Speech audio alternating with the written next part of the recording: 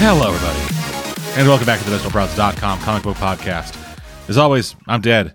Today we have Birdie. Oh, thank God it's Canada time.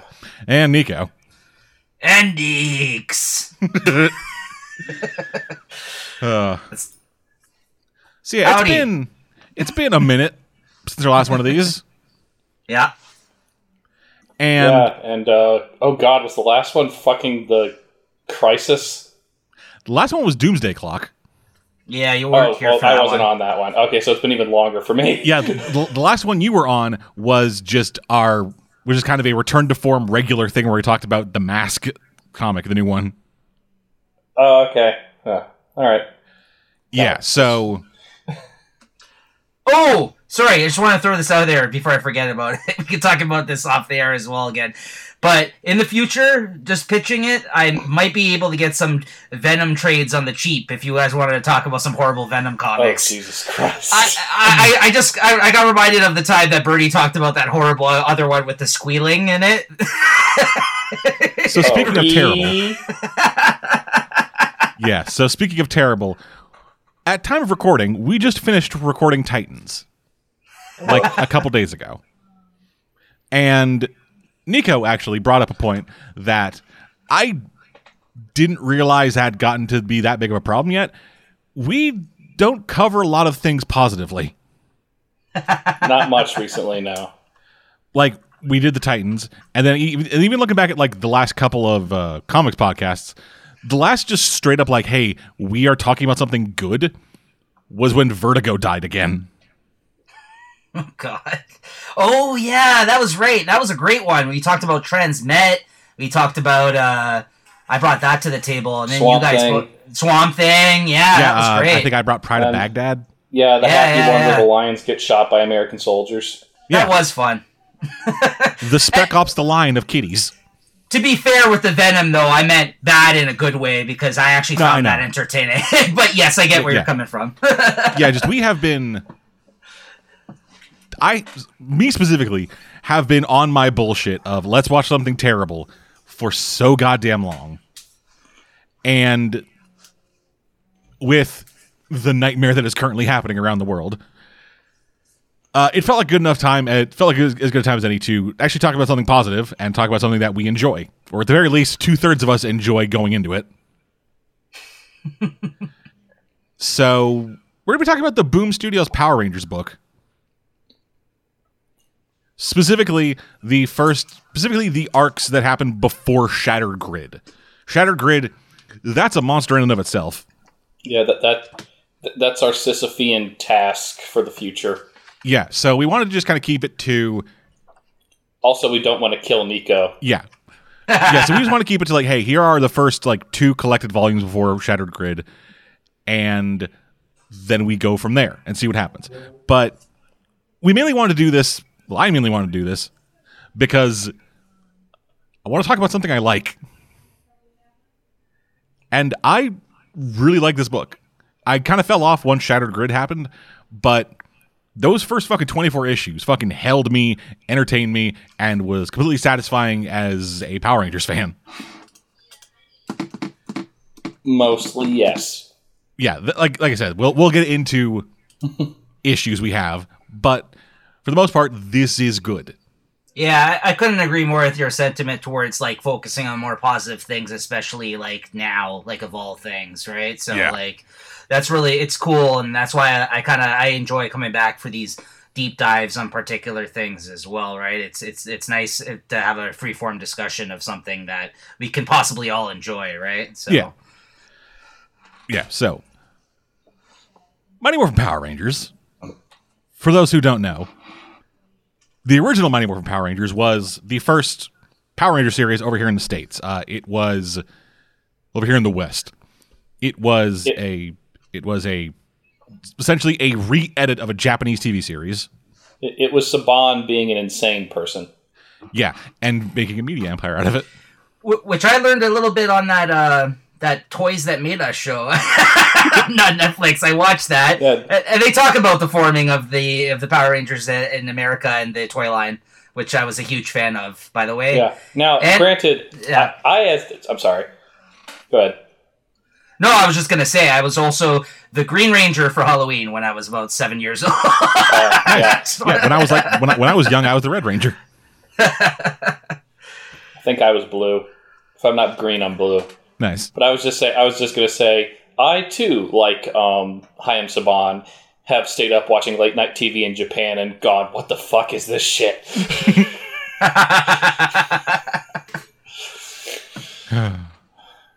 It kind of goes with the territory. Yeah. So it was just, hey, let's take this fucking footage from Japan, let's edit out the story, and then put in our own story with American actors, and that kind of made Power Rangers, which has lasted now for like fucking what, 23, 24, 25 years? 27. 27. Oh fuck. Okay, we're a bit beyond where I was. 93 will be the 30th. So 2023 will be the 30th anniversary. So is the original the Super Sentai thing? Is that what it spawned from? Well, okay. It's not the original Super Sentai. It wasn't the first Super Sentai. It was like, a couple in, but because original Super Sentai goes back to like the 60s. So. Oh, okay. Yeah, but it was originally a Super Sentai series. Right. Yeah. And as someone who has seen that Super Sentai series, for Western fans, Power Rangers did that a favor. Because Jew Ranger, as it's called, is not all that great for Western audiences. It's kind of too weird and kiddie, and if anyone's ever heard the term Kinney when thinking about like bad Gamera films, there are too many Kinneys in Jew Ranger. I'm sorry. Did you say Jew Ranger? Jew. Yes. Oh, it's spelled ZYU, but in Japanese it's Jew. So Jew Ranger. Right. Yeah. Okay. So I had that reaction too. That's when I listened to Jew Ranger. Yeah, it wasn't like they took off their fucking helmets and just like Yamaka popped out. So I was like, what? No, It's like, we gotta beat this monster. We gotta beat this monster quick because it's time for temple. Yeah, no, I swear I wasn't trying to make an anti-Semitic joke. No, I know. I just didn't. I mean, I'm not entirely sure Japan wasn't, because sometimes Japan is kind of iffy on the whole cultural difference thing. Yeah, look at most of their portrayals of black people. Yeah. It gets weird. But yeah, so Power Rangers kind of fucking took off here. Has gone on for 27 years with a new series that premiered earlier this year, which is pretty all right. Yeah, I mean, are they still in space or no? Oh no, space was no. I mean, well, space happens occasionally. Yeah, the current like okay. To be fair, guys, I just want to throw this out there for any maybe casual listeners tuning in, I mean, if you've been listening for a long time, you know these guys are bigger fans of Power than I am. I haven't kept up on it since like the original series when I was younger, right? But, so that's why I just want to put out. And this is my first time reading. Yeah, this book so in Nico, particular. essentially with Power Rangers, the thing you got to understand is that whenever the name changes, like going from Mighty Morphin Power Rangers Zero to Power Rangers in Space, right? Think of those kind of as new series. Ah, okay. Where they either I said kind of recently, especially. Okay. But back in the day, it was like those first 5 seasons, and then kind of afterwards for like crossover stuff. But those first 5 seasons were essentially one continuous story. Right. And then once you got to Power Rangers in Space, that's kind of when things started going more in the. We are basically separate series, but we will still mention and cross over with other stuff. Yeah, because Sentai changes cast, story, costumes, everything season to season. They will sometimes have crossovers, but there's no connection across series other than that. Yeah. Now, that was kind of a hard sell for a kids' TV show in the early 90s. So what they did with the 3 seasons that are called Mighty Morphin Power Rangers is they took 3 separate Sentais and used stuff from them to justify continuing the series even if they ran out of stock footage, and they just kept the suits the same and the cast mostly. Yeah. But then after In Space kind of wrapped up that storyline, They then started going, hey, we have discrete teams with their own unique powers, with their own unique enemies, and their own unique mentors. And essentially just kind of going from there, having their own discrete storylines. And then like in the last like few years or so, I think the last like 10 years, like 5-10 years or so, they have largely stopped doing crossovers. Okay, so but you're saying that every time they've retitled the show, though, then that is essentially a new group of teenagers, basically. Okay, that's all. Okay, that's good to know, because I just didn't know if they were just this is the new Tommy. You know what I mean? Like the new person playing. You know what I mean? Yeah. Okay. Tommy Oliver is Jason David Frank. Right. Okay. That's kind of cool that they've at least kept choosing new key players in every team, right? I mean, that's kind of unless cool. unless you are Tommy Oliver, in which case you are always the keyest player. Yeah, right. They will have famous cast members come back for subsequent seasons occasionally. Okay. Yeah, sometimes most notably, but yeah. A lot of the time they'll come back playing the same character. One guy they brought back, he was originally a Red Ranger, then came back as an entirely unrelated villain, then got arrested in real life for stabbing a man with a sword. Yes, I heard about that. I heard about that story. Yeah, Ricardo Medina Jr., I believe was his name. Played Jason Cole and Wild Force. Okay, Jason David Frank. Sorry, go on. I'm just saying, if we keep doing this, we're going to be doing this forever. I just kind of wanted to give the folks at home. I wanted to give the folks at home who haven't heard of Power Rangers or like aren't familiar with Power Rangers the way we are to have an idea of what Power Rangers is, like Nico.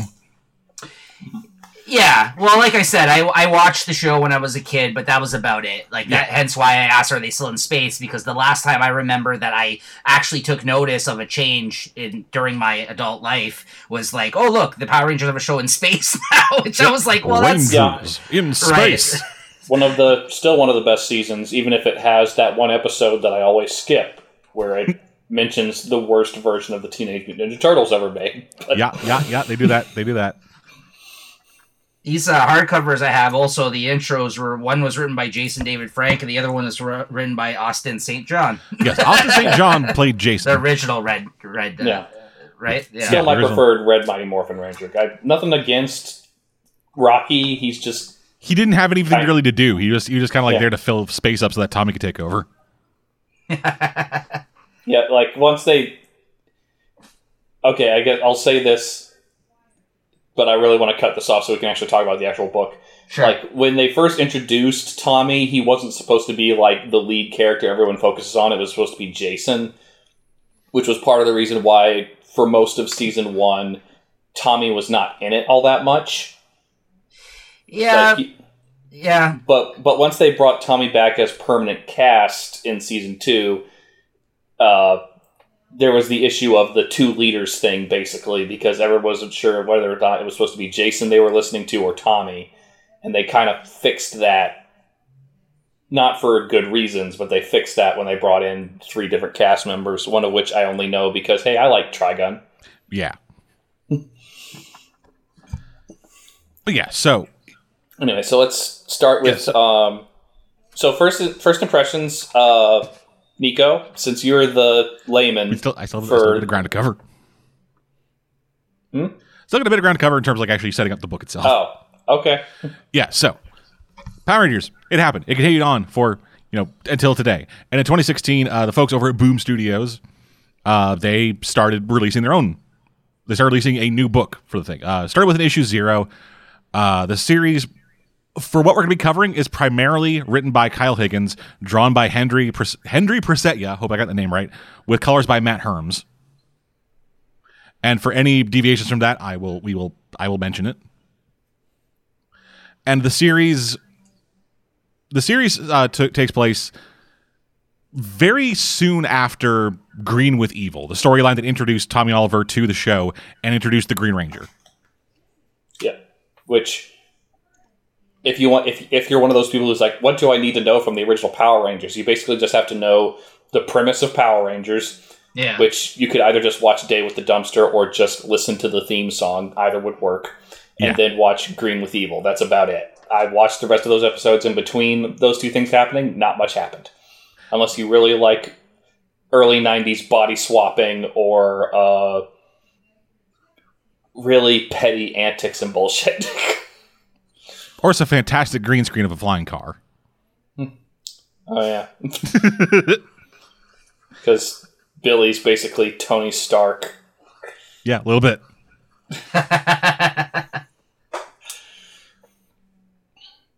So, yeah. Anywho.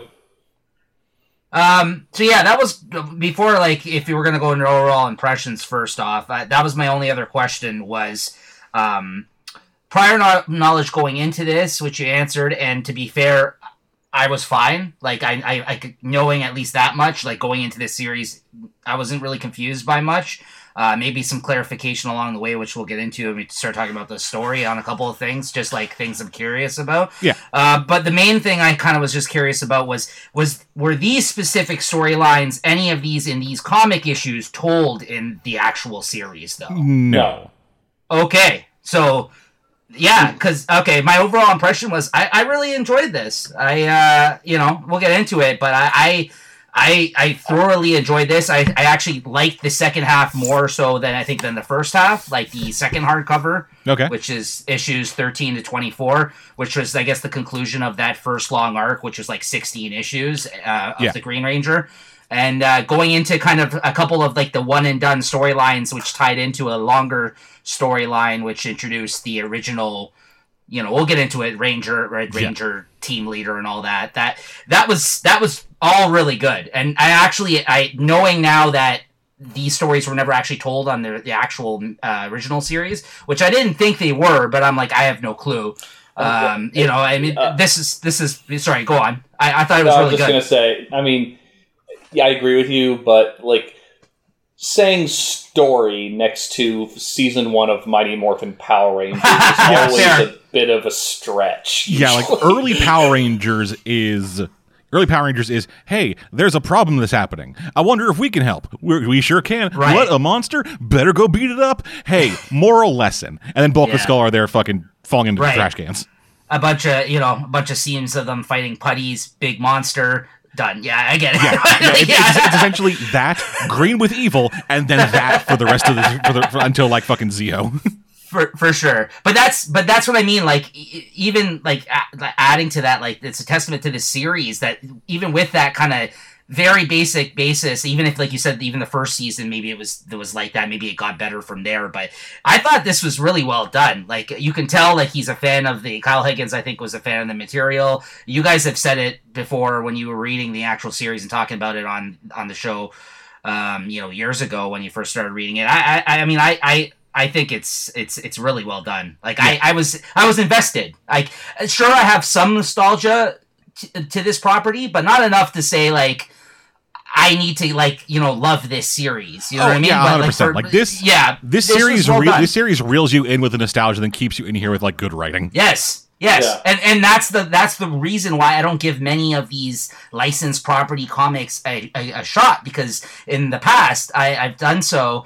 And even with the nostalgia factor, it only strings you along for so long. And then if the story itself isn't good or the art team isn't good, you're just going to end up falling off of it and not reading it or enjoying it. And that's what I found many a times, right, with licensed comics. But this was pretty good. I really liked it. Yeah, and like this one, like talking about fucking starting off strong, this thing starts off fucking hard.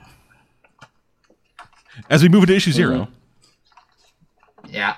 And it starts out with just fucking the Green Ranger standing in a field of rubble with all the other Rangers defeated at his feet. As Rita's just like, yeah, fucking sick, dude. This is awesome.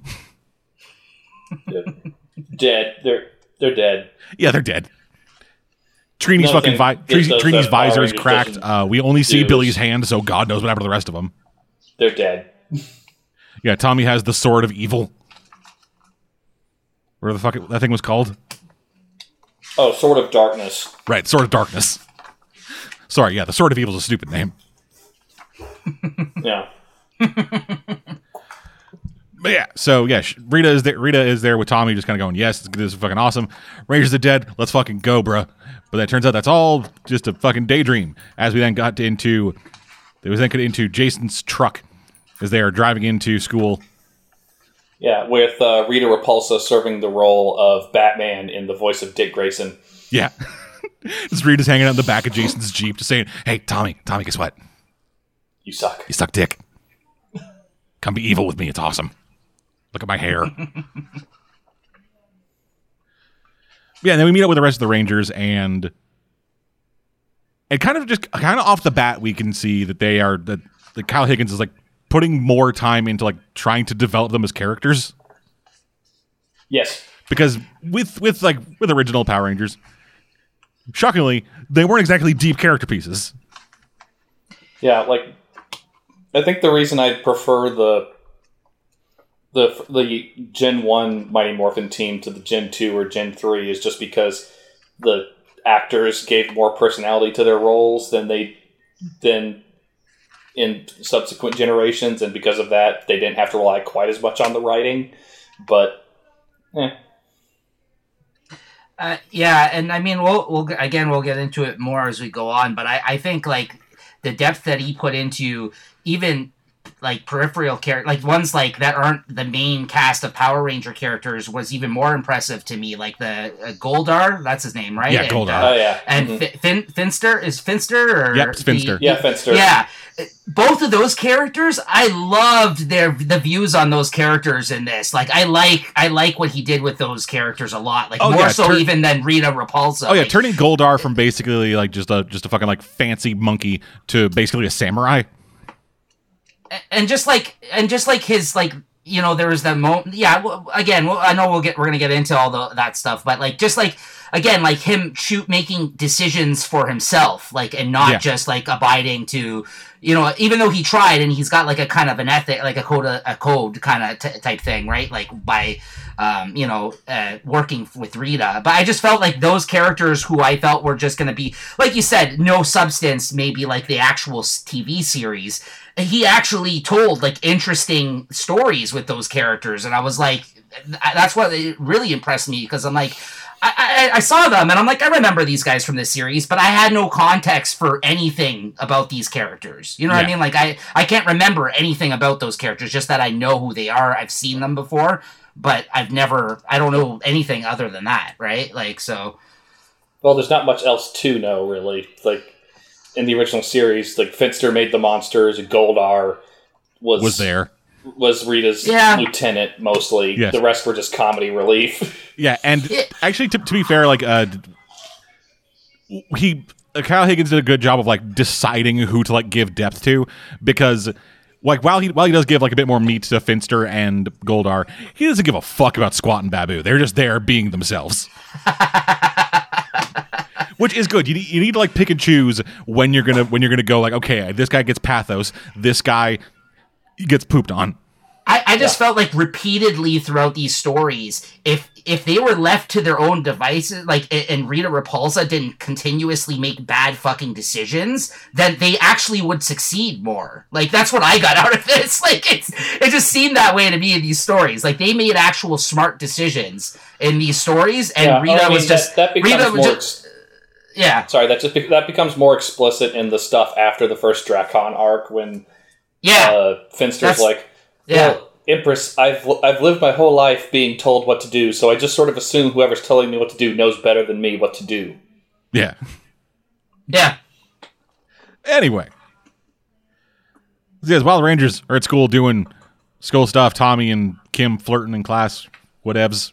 They have cell phones now because it's present. Yeah. Rita drops a monster. Rangers suit up, get fucking ready to go. And we get a little bit of tension, seeing that this is still very early in like Tommy being a part of the team. As the Rangers in the Megazord are trying to get a plan going, trying to like, essentially Zach and Jason want to do a double down, which never really explained what that is. Yeah, well, it's one of those things they don't have to answer. Yeah, because because it became teams. Yeah, but also, good. I'm sorry. Like the big thing I love about this part of the series is just that basically after Green with Evil was over in the original series, there was like no consequences to it other than there was now a Green Ranger. Yeah. Which the whole point of this is to say, oh no, there's consequences to how this played out. Yeah, like we see that immediately where like the Rangers, they have plans. They have strategies with names and stuff. And Tommy's just like, "Don't worry, I got us. Let's go." Yeah. Just real gung ho. And then, as Rita is like mocking him, he begins to lose control of the Dragon Zord. Eventually, he's been able to like force his way through and defeat the monster, but not before. But immediately afterwards, he falls back, crashes into a bridge, and almost kills like 5 people. Luckily, the Kim was there to save the day. Back at the command center, we get some actual fucking tension, and Jason being a goddamn team leader, and Zordon being a mentor. And Zack being, I don't trust him. Yeah. Yeah, which I like. I like that they are doing stuff with Zack in this. I don't remember. There weren't exactly defined roles back in the day, other than Billy is smart, Jason is lead, Kim is girl. Yeah, Trini is there. Yellow Ranger. Zack is Black Ranger. Yes, Trini and Zack are accidentally a problem. I think that's another thing he did pretty good job of in this. I feel that they all got significant moments throughout these issues, I think, or at least parts to play. Yeah. So I didn't think anybody was wasted as a result. Like, everybody kind of had their own moments, even some, which again we'll get into, some flashback issues, which I was conflicted on at first, but I think I liked how they worked for the story. Yeah, definitely. Yeah. So as is happening, Scorpina, a lesser lieutenant of Rita, heads down. She never showed up outside of Green with Evil in the series, but she heads to the river where the monster was destroyed and fishes out a crystal. Rita's like, yes, fucking, let's go, dude. And then we get into the main series proper, which starts out with the Bulk and Skull YouTube channel, which I like. I really like that this is a thing. Yeah, well, I also like that the version of Bulk and Skull they're going with here is clearly not the one from the original series. This is like the version of them from like later on in other seasons where they decided not to just make them the bullies. Yeah. Were originally these guys just running around with a camcorder or something like that? No, originally they were just bullies. Yeah, they were just like, oh, you goody goods. We're going to try to show you up and be really bad at it. Yeah, they were like Bulk and Skull originally, their arc was the arc of Flash Thompson. Right. Now you guys actually reminded me about the bully angle, right? But did they eventually become this fan club thing like that's in here? Kind of they loved the Rangers. The Rangers inspired them to become cops, which they were terrible at. Yeah. And then there's an I Am Spartacus moment where Bulk and Skull are the first two to stand up and say, hey, person threatening to destroy the Earth, we're the Rangers, let the people live. Like I said, it was essentially a Flash Thompson arc. Mm-hmm. But to start out as bullies, then get inspired by the people we're bullying without knowing it, and then become fucking heroes. Like it's a bit of a meme almost at this point with like Linkara and his History of Power Rangers stuff, but I very much subscribe to his idea of Bulk and Skull becoming learning to be heroes. Mm-hmm. Just over the course of 5 seasons. It was cool. And so having them be not just bullies anymore and now just kind of leaning whole hog into, modern day stuff and having them run a YouTube channel where they are just obsessed with Power Rangers. Right. Yeah, that's a good way of modernizing the characters and giving them purpose, I guess, right? Yeah. Yeah, for sure. Yeah, and so they essentially give a very, very, very brief rundown of what the Power Rangers are. Right. As well as the Green with Evil bit.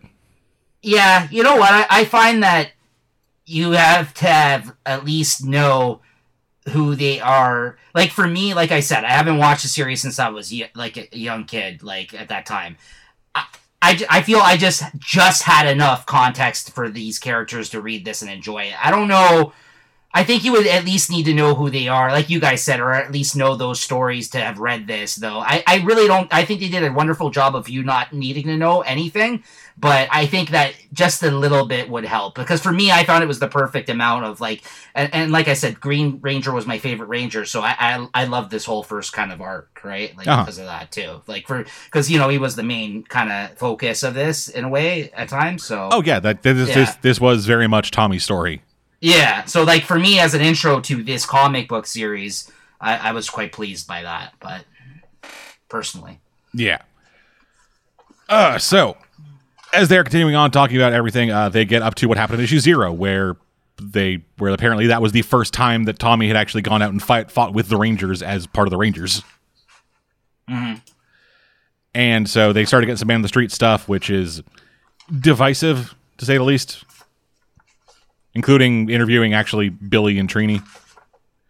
Which I like that they've paired those two off as kind of their own little sub-unit within the Rangers. We'll get into more about how they interact with each other, but I just like those two together and the way they're written together. Mm-hmm. Yeah, eventually, he gets up to Tommy. And Tommy is unsure of what to say. For some reason. He and Kim... Until he completes a character arc, he can't answer the question. Yeah, it's weird, right? Yeah, he and Kim flirt a bit. Continuing that, that's all good. As Jason and Zach get detention. These beginning bits, I feel like I really should have taken notes and just condensed more of this. Well, because a lot of this first couple of issues, the only plot stuff is really... The way at least for...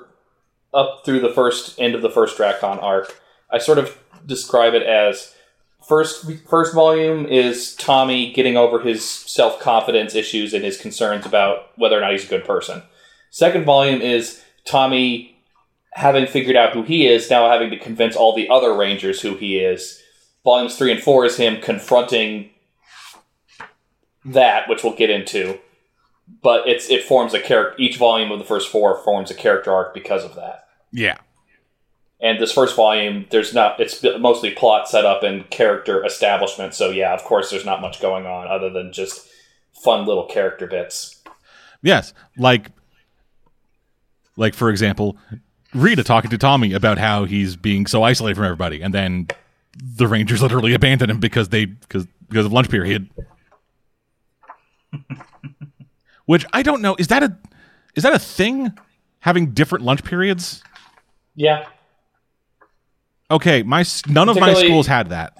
Bigger schools, particularly in the United States, will have split lunch periods because, like, the school I work at has like 1,200 kids, so they can't have all of them eat at once, so they have to split it up into multiple periods. Okay.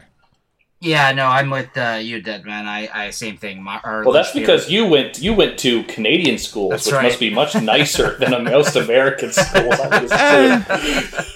Yeah, I don't know. I mean, probably cleaner. I didn't get frisked for firearms when I walked in school. Yeah, we didn't really have security guards. We kind of had the vice principal. But yeah. Anyway. Yeah, so as Tommy is left to sadly eat whatever fucking bologna sandwich his mom made him, we get the last bit of Band on the Street stuff for Bulk and Skull, which is Zach and Jason. And Zach's just like, hey, I'm the leader of the team. Let's fucking...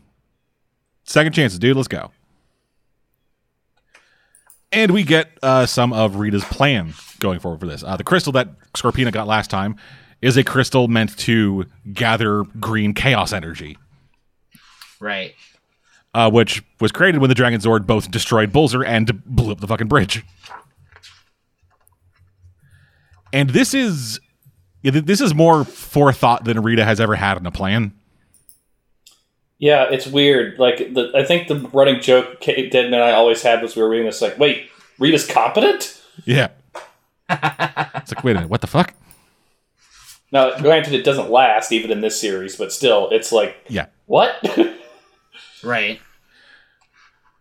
Yeah. So Zach and Jason in detention talking about stuff. Zach's been acting funky, which I think is a foreshadowing for issue 5. Yeah, that first flashback issue, Nico. Yeah. I think it worked, but at first it threw me off, and I felt it was a weird move for a series like this to do that at first, like, because usually, again, I expect to see that in like a long form telling story, like a Vertigo series, or like, you know what I mean, like something like that, where you can afford to take those character moments. And like 5 issues in felt really early for me for something like that. Yeah, that's kind of this entire series. They keep doing things a bit too early. But I think it worked. Like, to be fair, like in the long run, the more they did it a few times in this series, like these flashback moments with different people, or just like because in a way, like you said, like they kind of jumped into the story, and then a few issues later, then they decided to double back and explain something to you. So when I first read it, I was like, yeah, I don't know about this. Like this seems like sloppy storytelling in a way, right? But then I was like, okay, like I kind of got on board after the fact. The more I kind of thought about it, I was like, you know what, that was pretty well done, I felt. Yeah, I think I would probably agree with Nico that sometimes the flashback stuff's not necessarily well placed within the story, but they usually pay off. Yeah. And I say usually because I'm going to talk about one of the examples I think is kind of a flaw in the series, but we'll get to that. Yeah. So meanwhile, in the Apocalypse, which is a pocket dimension, Tommy and Kim are training, which is something you never saw. It's the Kobayashi Maru. Yeah, it's the Kobayashi Maru. where no That's matter awesome. Yeah, where no matter what direction, it's a literal unwinnable situation designed to see how you handle failure. It's the Kobayashi Maru. I'm just going to call it what it is. Yeah, which is a little bit exacerbated when Rita is there the entire time saying, "Hey, you're going to fucking fail this." Someone else probably wouldn't have failed. Yeah. I loved that moment, to be honest. I was like, I was like, this is really cool, actually. The whole idea of like the whole morphin grid stuff, and the whole, like you said, like the training scenario, like that kind of stuff. I never really thought of, and if those did exist in the series, that's really cool. But I was like, these are really interesting concepts I wouldn't have thought of with Power Rangers. I was like, that's cool. I was like, I liked that a lot. And after finding out that it's an impossible thing, and just he blows off Kim for a date they had set up, runs the training simulation a few more times, heads home, and is attacked by Scorpina, who now has the fucking gem thing embedded in her boomerang. Because Scorpina's main weapon is a boomerang. A boomerang blade. Yes. So, issue 2. We cut away a little bit as we get into the thing I mentioned a couple minutes ago, the relationship I really like with Billy and Trini. They are inside the Dragon Zord, running it full diagnostics to see what the deal is with it. Which, God, I love that image of the Dragon Zord just at the bottom of the ocean, surrounded by sharks. Yeah, just hanging down there next to like the next to the reef. His sharks just swimming around. It's just like, yeah, okay. Yeah, awesome. But yeah, I like this because it is something that I don't know if I remember it being touched on in the series, or if I just wished it had been touched on in the series. Of the anxiety Billy has about being a member of the team when he is very much not like the rest of the team. That's one of the things that was in the series, but it was never dealt with effectively in the series. And there's also an unintended element of, oh God, they added... That's hard to think about now, going back to like the actor who played Billy was apparently harassed by the cast because he was gay, which is not fun to think about now. But was the cast or the crew? Some cast, some crew. I don't think any of the main Rangers, but I think other people on the cast were apparently. Well, that's really shitty. I didn't know that. Yeah. And it's early 90s. Yeah, it was right. But it sucks like real hard just because of how much David Yost, the actor who played Billy, gave to the series. Because he was a main character. He was the Blue Ranger for the entirety of Mighty Morphin, and then stayed around for Zeo. Really? Yeah. Yeah. Huh. But yeah, so they're kind of running diagnostic stuff. Billy was a little bit concerned about what would actually be in the Dragon Zord itself. a little surprised to find out that it's just a Zord. But the thing Yeah, that I kind of like because- about their like dynamic here is like it. Like Trini is smart. It's Yes. shown that she is a very intelligent person in this. Yeah. When Billy wasn't around, she had to step up a couple of times in this series. Yeah, like Billy, like Billy's the kind of guy who can invent a flying car. Trini can fix one. Mhm. And I liked that. I like that dynamic of essentially her just being like the deputy science officer of the Rangers. Yeah, Yeah. and how that like she grows to really enjoy that as a character trait Yeah, throughout the series. That she likes showing off her intelligence. That she gets to actually use her intelligence. yeah, and because of who Billy is as a character, it never feels like the thing of. They never run into the trope of having like the guy on top be super like possessive and jealous of anybody showing intelligence close to his. Yeah, Billy's just like, yeah, I fucking love science, and then Trini's there to talk science with him, and it's just a nice dynamic. yeah. I was It's like either Peter Parker without the angst or Reed Richards with a soul. Yeah, One or the other. I easily just made the comparison in my head because you're talking about like the different archetypes of like that these characters kind of play in their own team, and I had to make the easy comparison in my head somewhat to the Turtles for a second, but then I realized there's not really any jokester in the team, is there? Like a Michelangelo Yeah, not in this, not like the one whose sole existence is I do jokes. yeah, Right. That's kind of spread throughout everyone. Like everyone's able to get like quips in. Right. Yeah, because I kind of But just there realized is that in no my one head. who's but there is no one whose entire thing is like, I'm the wacky one. Blah." Well, I guess you could Although say I'm that. now imagining the first MMPR movie with Dead Man going, oh, I'm doing something. Well, I guess you can make the argument for what's his name? Sorry, this the robot. Alpha. Yeah, thank you. Yeah, I will say Alpha is something that has not aged. I like Alpha No. as a character. He was but in this for a very lot of little. newer people who are newer Power Rangers fans, Alpha 5 is one of the things that has not aged well for a lot of people. Yeah. Which will be worse, Alpha 5 or Alpha 6? Oh, still Alpha 6. Alpha 6 is worse. That's I- why I was happy. That's the one of the few times I was happy to hear Alpha 5 or a version of that voicing it in space after a season of Alpha 6. Honestly, when he yelled that out in this, even then I rolled my eyes. I was like, "Oh yeah, that was something he said." Oh yeah, Power Rangers. I was like, to be fair though, he wasn't in this that much. Like he was in it, but and most of the times when he was in it, he was being destroyed. he literally just reminded me of like the C-3PO. Or he was being hacked by smarter people. Yeah. Oh man, yeah. Anyway. So yeah, while they're at the bottom of the ocean, Scorpina and Tommy, they're having a thing. Tommy manages to manages to actually like pull a move on Scorpina and transport her away from his house. Right. He's like, my parents are here. Yes, Yeah. Another tech thing I wouldn't have thought of. Actual use of the teleportation tech beyond just, we need to get you to the fight scene. Yeah. I know, it's true. But he was just so startled, and his first thought was like, oh no, my parents are around. Like, she's like, what is this woman doing in my room all of a sudden? It was just like afterwards he like told the team that, yeah, she just suddenly appeared in my room. I was like, Yeah. I don't know, I found that amusing. Yeah, so she destroys the communicator, and he morphs, and they get into a big old brouhaha as she fucking does ninja stuff and summons a dickload of putties. And here is the usual approach of most monsters in Power Rangers. yeah, and here is one of my more major complaints with this series is this artwork is very hit or miss. I think it does. Yeah. I think it does really well with the suits, the monsters, and like the Zords and backgrounds. But they don't really do a whole lot. They don't like. They don't do action well. Yeah. Yeah, Hendry doesn't do action or like faces well.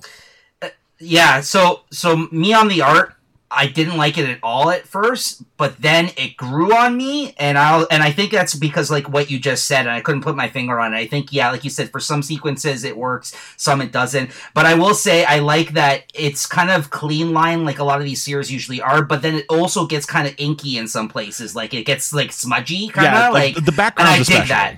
I dig that. Like I think whatever kind of effect. Whether it's him or the inker or whomever in that collab, does he ink this or is there an inker on these? There is no credited inker that I saw on the credits page. No, I don't see one either. So if it is him, yeah, I dig that about his art style. I think it's some combination of like him and Matt Herms on colors. Okay, yeah, whatever they're doing between the two of them. Yeah, I do dig that, but yeah, it doesn't also help that if you know who the main artist is on the soon-to-come side series. I know. Go Power Rangers. I know. Some guy named Dan Mora. I know. I think they got him off like Tumblr or something. Yeah. What's Klaus? Is that what you guys keep telling me about? I thought he did or something. Yeah, I think it's pronounced Klaus. Klaus. It's German. Okay. Yeah, it's Klaus. Is he a Nazi? Oh god. You gotta do the Z Kyle when you fucking say it. Yeah. Oh god. Klaus here to deliver all the toys to the good little boys and girls of the Third Reich. Go Power Rangers.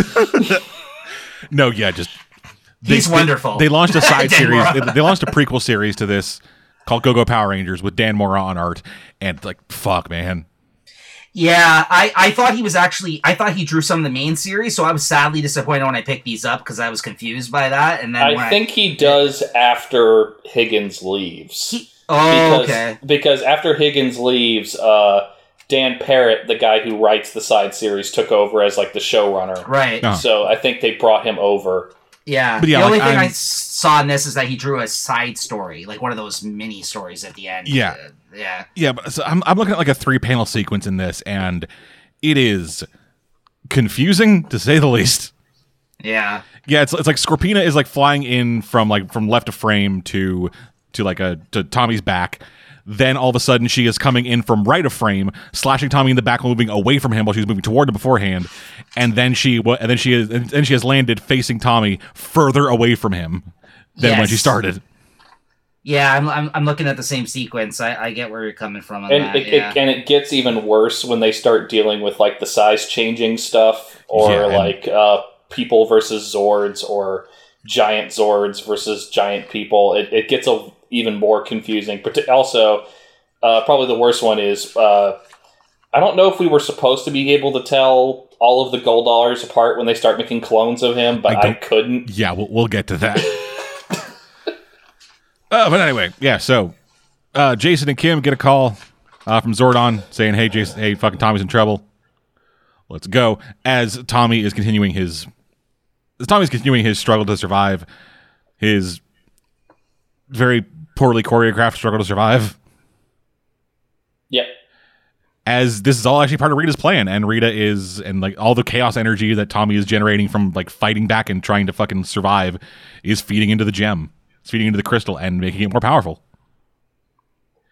Which is this very bizarre, like, win-win situation that that fucking Rita's put herself in, where if Tommy fights and lives, she wins. If Tommy loses and Scorpina gets a power coin, she wins. Mm-hmm. It is wholly bizarre, and I really, really dig it. Yeah. Yeah, no, I think it really builds. I mean, that aspect of the storyline with him having all this inner conflict with himself and not telling the team. I mean, we've seen things similar to that play out in other, like nothing this is doing is breaking new ground. It's just doing it's just doing this kind of story very effective. Yeah, no, it's good. Yeah, but I'm also glad they didn't have it be like the level of like wimpy, unsure of himself stuff that defines most of the first volume. That most of that's over by the first volume, even if there's still elements of it later on. But it's not him being so wimpy and unsure of himself, because I kind of love Tommy too much for him to just be too whiny and too cowardly throughout the whole series. I enjoyed like what's the word I'm looking for here? I enjoyed vulnerable Tommy. No, I did like, too. I get where you're coming from. It's just I have kind of, for a while now, I've been sick of like the Tommy Oliver Jesus worship. Oh no, I am too. Like, and I mostly agree with Linkara's critique of the first 2 seasons of most of Mighty Morphin, which was it became the Tommy Oliver show starring other Power Rangers. Yeah, but so just seeing Tommy immediately after probably one of the most traumatic things he had to go through in his entire life, being unsure and vulnerable, that worked really well for like making him a sympathetic character, and then seeing him overcome that in a fairly natural way, which then leads into the soon-to-be most traumatic thing he's ever experienced in his life at that point. Mm-hmm. I think that all worked really well for like a really great character arc for him. Yes. Yeah. Like I said, I am one of the people that like he was my favorite character. So I really enjoyed this.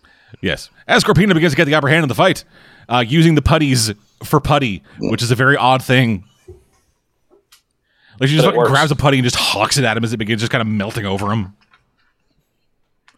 Which I get why they couldn't do it in the show, but I like it and kind of wish they did it more in the show. And she's about to win, but then, hey, it's fucking Jason and Kim here to save the day. And oh, look, Zach's here too. Zach just kind of shows up. Yep.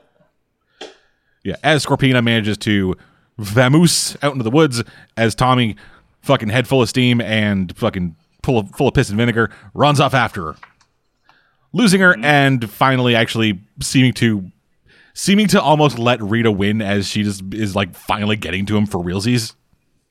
Mm-hmm.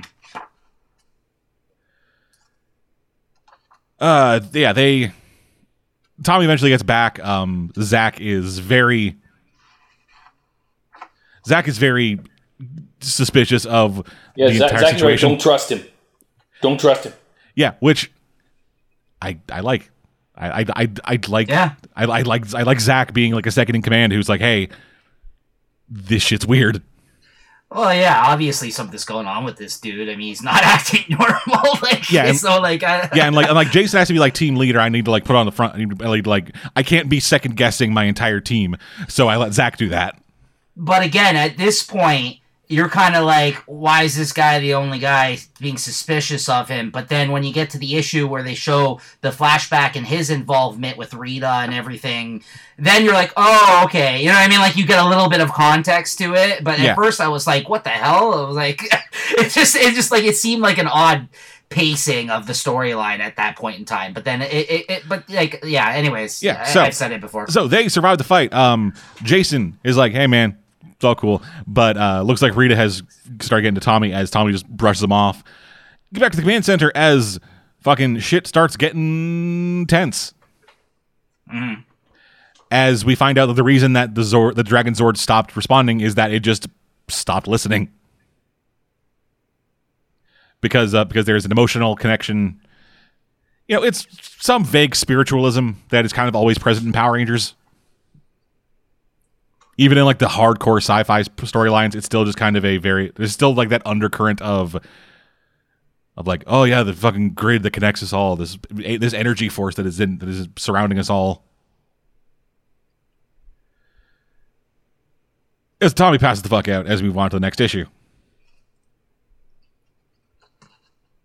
This is kind of where things we are getting closer to things actually happening. It was me, Tommy. It was me all along. Yeah, start out with Goldar in the Dark Dimension, just kind of hanging out, being a prisoner. Really weird dream sequence with Tommy. Yeah, that's what I was referring to. She rips off his mother's mask. Yeah. I love you. It was me all along.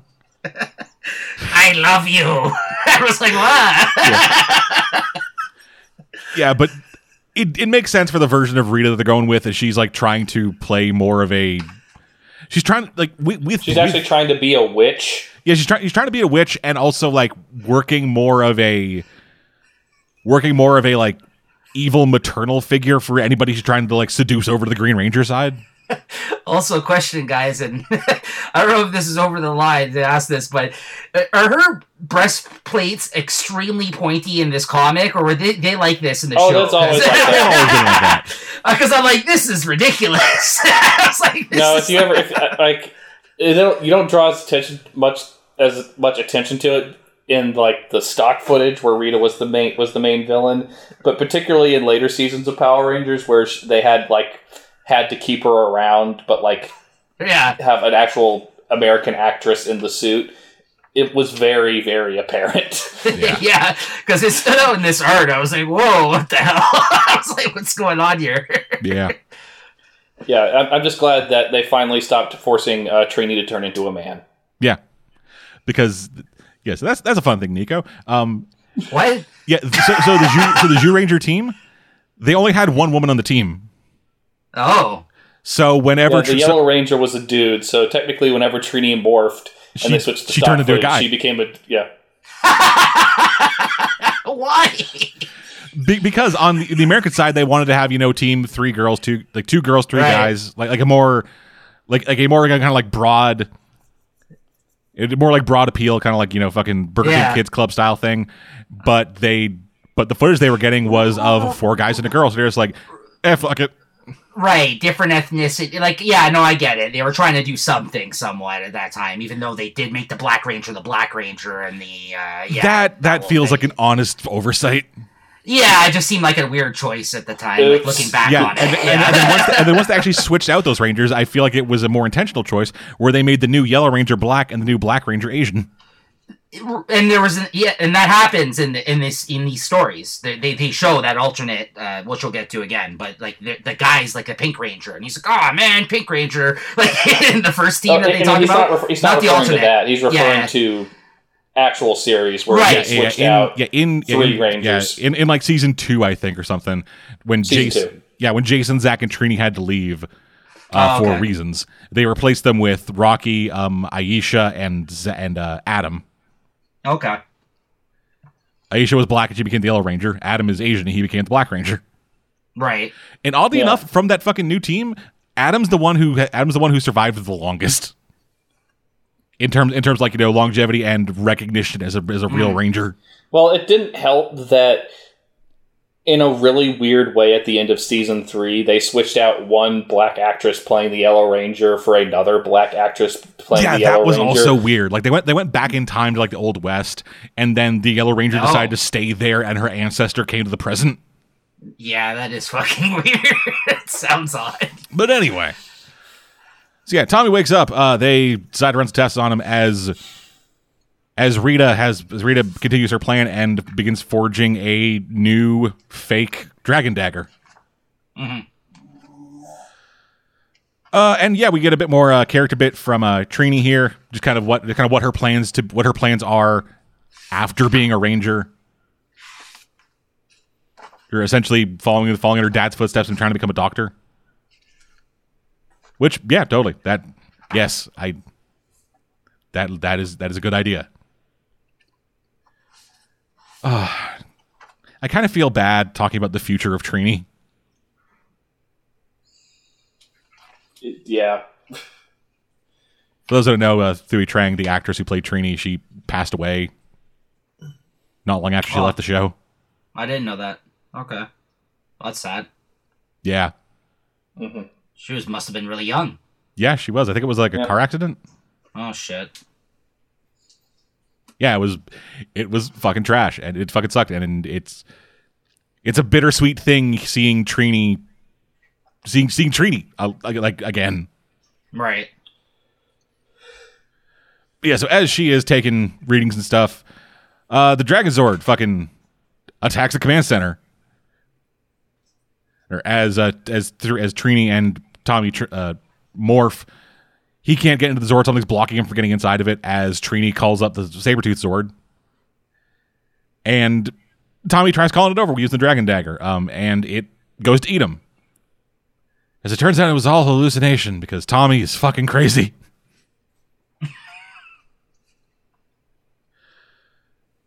As that's happening, the rest of the team is at diner, one of apparently 2 eating locations within the city of Angel Grove. Yeah, we don't see the juice bar much. I guess. Yeah, well, we only we only saw it like first issue as like a backdrop for this Bulk and Skull thing. Yeah, as the team that is left is, well, as Zach, Jason, and Kim kind of begin discussing Tommy and like what the deal is with him and like what's supposed to happen. And Zach is bringing up some very salient points, which we'll get into later. Meanwhile, Billy's just fucking working on fixing the communicator. As he finishes it, they get a call back, and we learn that Tommy's weird. And apparently, you can also scan morphing grid energy using a fucking CT scanner.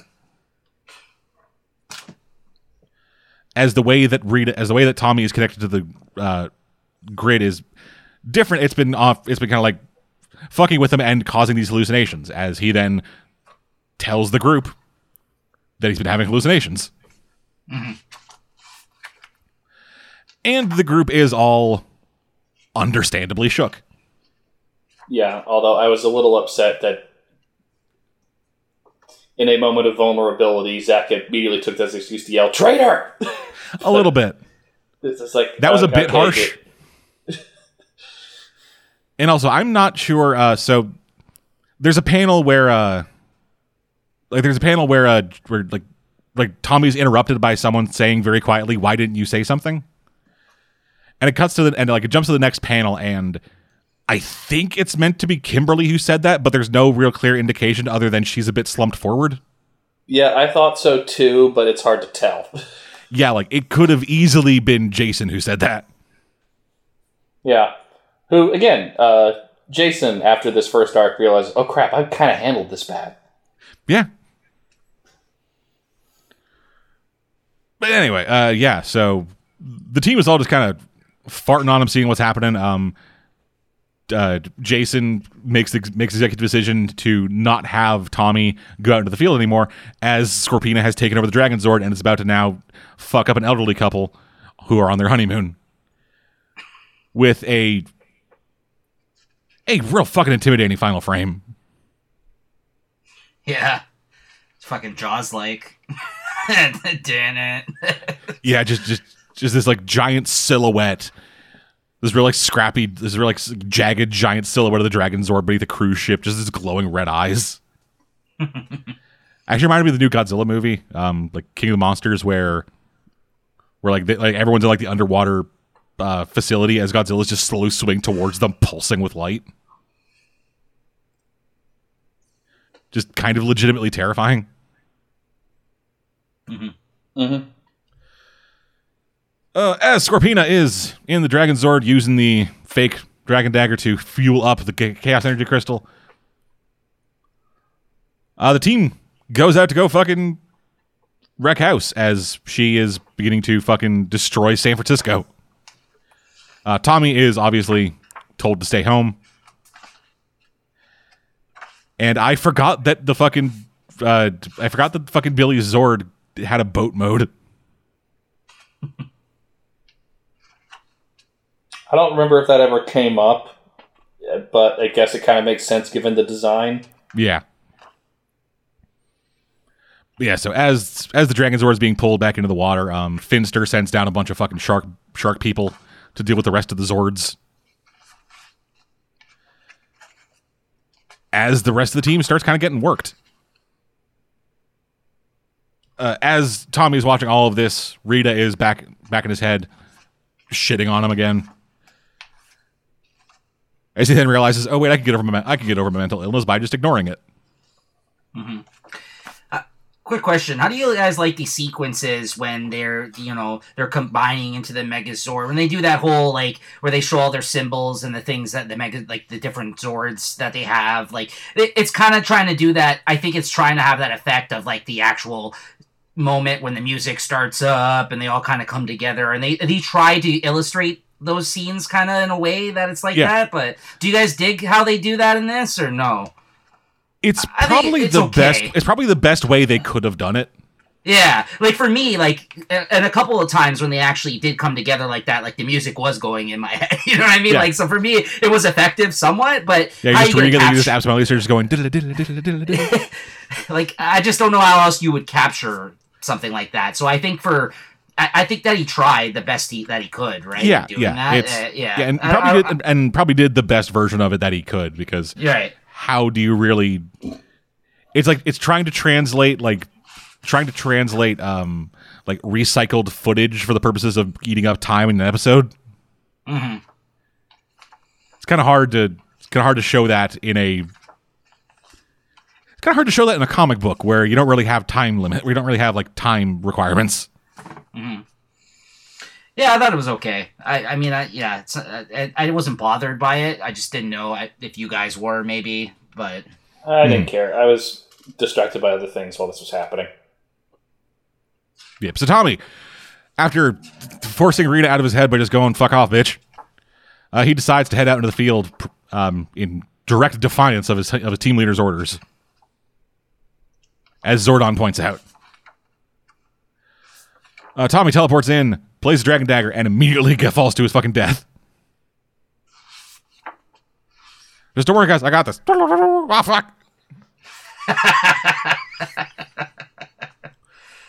Saved by Kim, but don't, saved by Kim, and everyone else is fucking flailing trying to deal with the shark monsters. But don't worry, Jason. Tommy has a plan.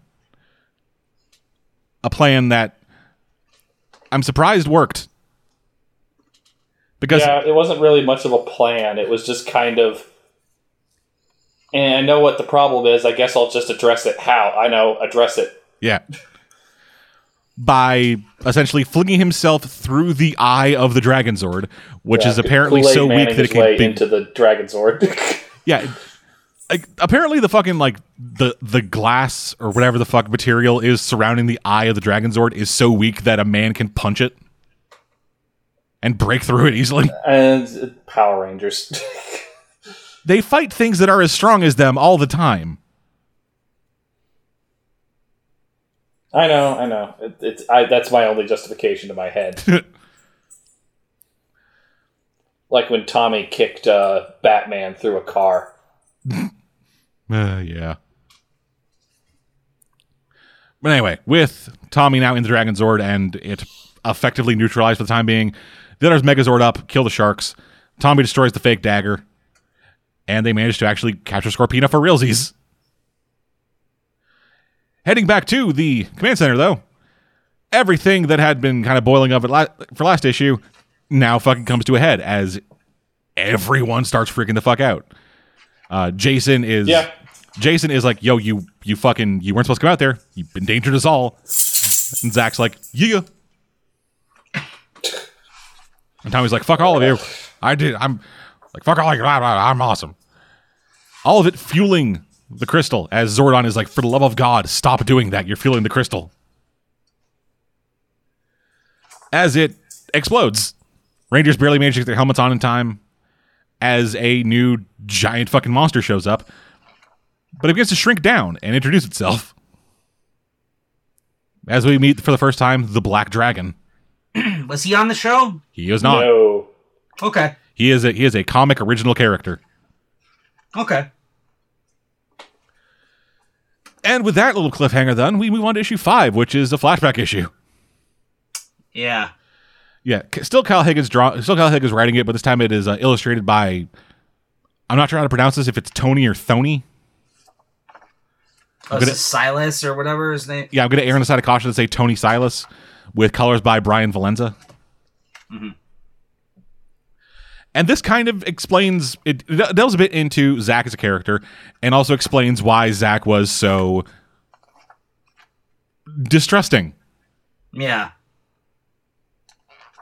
So in Italy, as the Prime Minister of Italy is like, yo, fuck you, Rita.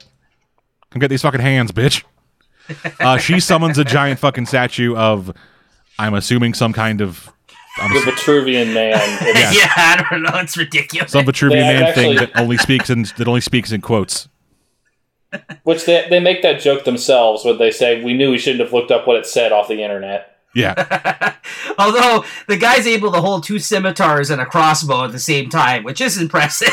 Yeah. I must say.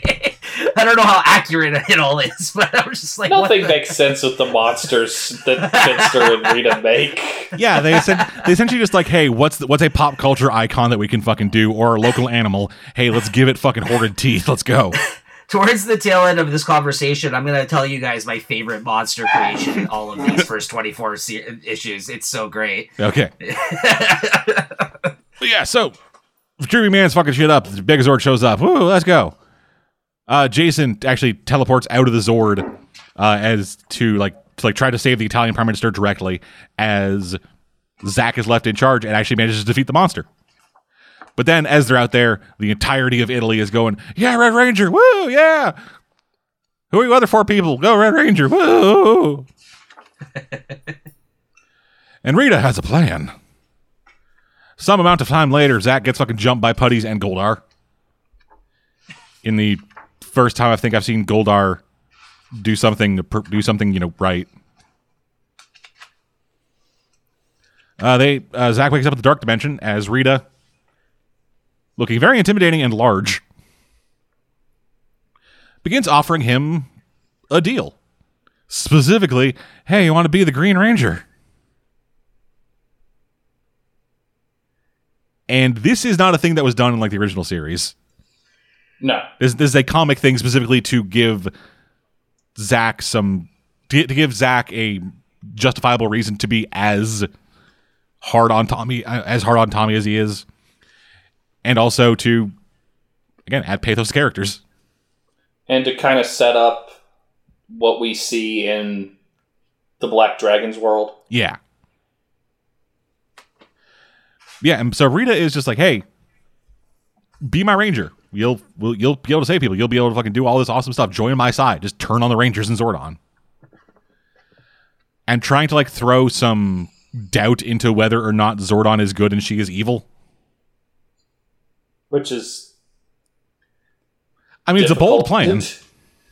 Yeah. It's kind of like when Jigsaw says, I'm not evil, I just make people kill each other. Yeah. It's like, hi, I'm Rita Repulsa. Why would you assume I'm evil? Why are you running? Stop running. Stop it.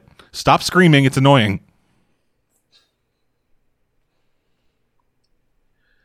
But anyway, so Zack seems to think about it for a minute. And before doing the thing we all know he would do, punch the fuck out of Goldar and grab the Dragon Coin trying to escape. Unfortunately, he loses it in a struggle, but manages to teleport away. Before confiding in Zordon about everything that just happened to him. With Zordon telling him, hey, let's keep this on the DL for now. Zordon being, I guess, characteristically shady. Oh, yeah. Yeah. I mean, proven time and time again throughout this 24 issues, actually. Yeah, these 24 issues as well as kind of the series where we're just like, hey, I haven't told you guys something. It turns out it was important. Yeah. To be honest, that was his main purpose, it seemed like, throughout this. It was just like, by the way. Well, that's probably why they get rid of him for so much of this stretch of the series, because they right. That's either going to be him saying, Rangers, I'm sorry I didn't tell you this. It's probably important that I told you this. Or, Rangers, you do need to know this. However, probably not all of it. It might not matter yet. Who knows? Yeah. But it's weird. Even with all that, he still is, trying to actually be a mentor. Yeah. Like talking to Zack and talking about, like Zack having his doubts about, whether or not he's still fit to be a Ranger, given that he was tempted by this. And Zordon's just like, yo, dude, it's cool. Yeah. You are human, Zack. Yeah. You're human. You want what's best for the world, and she was offering you what you thought would might have been best. Yeah. To be fair, despite the the couple of times that he came off a little shady and there seemed to be some deception going on, he always had very good reasoning as to why he was trying to protect them and not tell them these things. You know what I mean? Like, I understood. Like, I was never like, what the hell, right? But there was never like malice behind it. It was always with the best of intentions. It's just he's kind of bad at looking at consequences. Yeah, absolutely. Comes from being that disconnected from the physical world for that many millennia. Yeah. So anyway, Zach meets up with the rest of the Rangers as Jason and is just kind of like, hey, you saved my ass, dude. Kind of just getting rid of all doubts Zach might have had. As then Rita goes, hey, we need a fucking blank slate. Hey, look at this boy doing fucking kung fu on a beach. As then the voice of the Black Dragon comes in saying, hey, he's gonna fuck you over. Don't worry about it, bruh. I got you. As we then move back into regularly scheduled Power Rangers. Yeah, where this is the next couple of issues are what I would call probably the low point, not like in terms of quality, but like the Rangers are at their lowest point in this volume. Yeah, the Command Center is fucked. Alpha's dead. Zordon is gone. And Billy loses his morpher, and the rest of the Rangers can't morph. Yeah. So as they're about to get into a big old fucking brouhaha with the Black Dragon, who introduces himself finally as the Black Dragon, he begins screaming at him, which seems to disrupt their morphers. Yeah, they hear like Nickelback, and the morphing grid can't sustain it. Yeah, it just starts playing Animal or something. And it's like, oh god, it's so bad. Why would a rock star go to a Taco Bell? Jesus. Luckily, Kim fucking green arrows him in the face. Mm-hmm. And they start getting to fight for realsies. But it's don't mean much because it's a curb stomping. Yep. He's just fucking blasting them all back. He almost kills Tommy with Jason. Yep. Like the Rangers get some licks in, but fucking the Black Dragon is ridiculous. Yeah, particularly once you learn what the Black Dragon technically is. Yeah, that's where I would agree. Yeah, basically, if we as Power Rangers fans were in the series and knew that, we'd be like, "That's cheating, you asshole." Yeah, so they all decide to retreat as Jason works the teleportation controls. But unfortunately, right before the teleportation happens, the dragon grabs Billy, knocks him out, and calls for Rita. As the rest of the Rangers end up in the pocket dimension. A safe little space for them to, not get killed. Briefly. Yeah, briefly. Zach is still really harping on Tommy. Which I can't blame him under the circumstances is understandable. With Kim eventually kind of calming them down by just pointing out the fact that everything's on fire. Yeah, this is the part of the character development where Tommy's figured out his own internal problems, but now he has to convince the rest of his, hopefully, friends that he's gotten over his problems and can work with them, but has to be worked out over time. Yeah. Yes.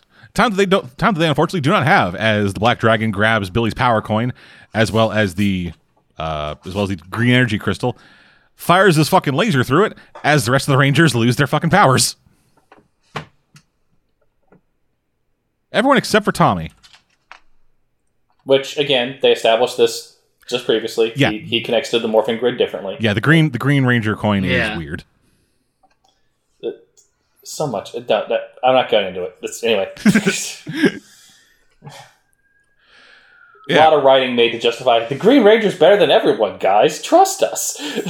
Yeah, that's kind of always the thing with like the Sixth Ranger, where they introduce him. The Sixth Ranger is like immensely more powerful than the entire rest of the team, but then as soon as he joins the team, he's way less powerful. Yeah. Which I don't think that's not necessarily a Sentai thing. That's more just a Power Rangers writing thing.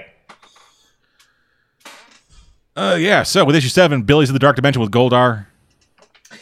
Yeah, not so much in this issue, but this starts off the scenes I mentioned earlier, really enjoying. I liked the scenes that these two exchanged, Billy and Goldar, when they were here. Yeah.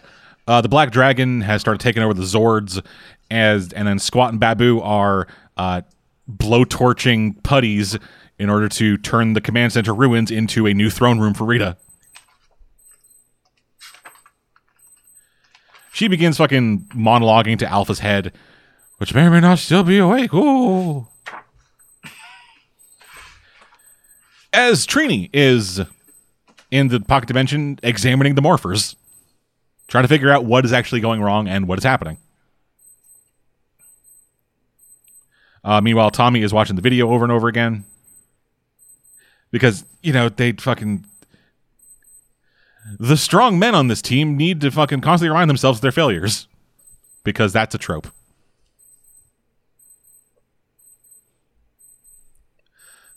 Kim and Tommy have another moment in the pocket dimension as is interrupted by Rita, who broadcasts out to the world. What's up? Fuck the Power Rangers. World's mine now. Check this shit out. Then summons the Zords to attack major cities throughout the world. So Jason and Tommy come up with a brilliant plan of going to the moon.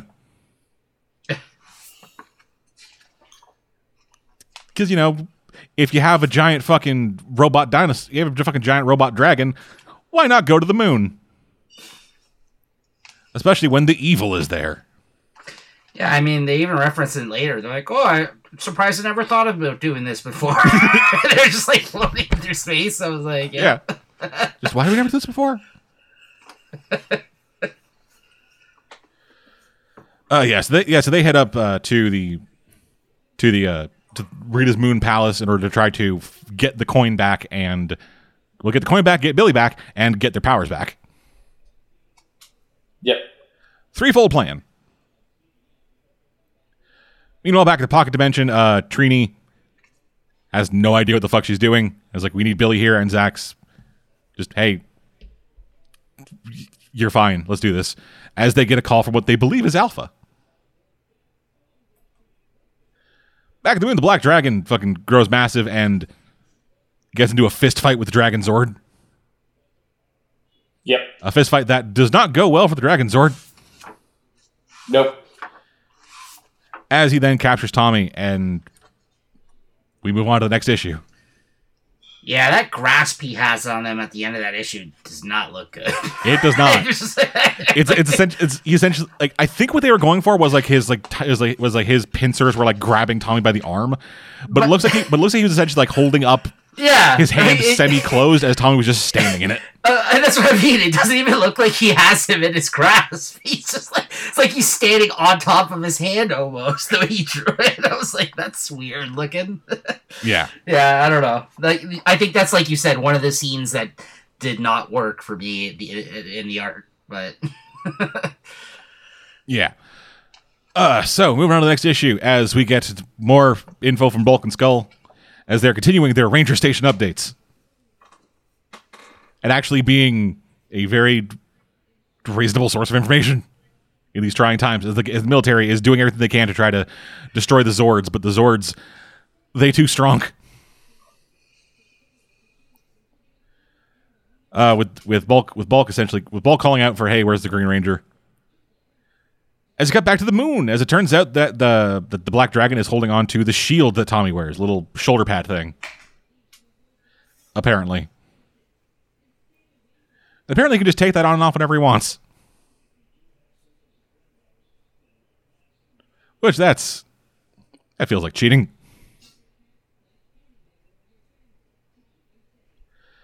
But yeah, so Tommy continues trying stuff, and the Black Dragon continues to fucking stomp him at literally every turn, even shrinking down to like person size. It is still the dragon is still beating the piss out of Tommy. But it was all part of the plan as the Dragon Zord flies back in and rips off his fucking arm, managing to scoop up Tommy as they fly back to Earth. The Black Dragon's like, Blargle, Blargle.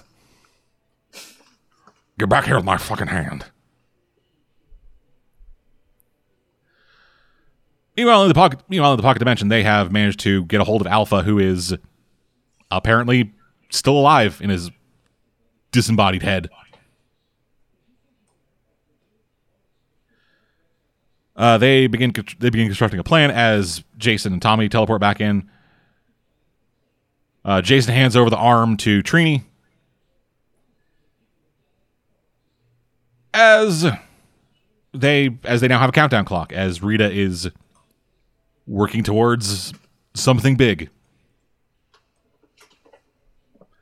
Black Dragon reattaches his arm, and he's like, "Yeah, I'm gonna go fucking get this stuff, but don't fucking tell me what to do, Rita." Kind of showing that the Black Dragon is, up until this point, he has been like relatively subservient, like calling her, like referring to her as Empress and everything. But this is kind of the first bit where we see that he doesn't give a fuck about Rita. Rita's just a means to an end.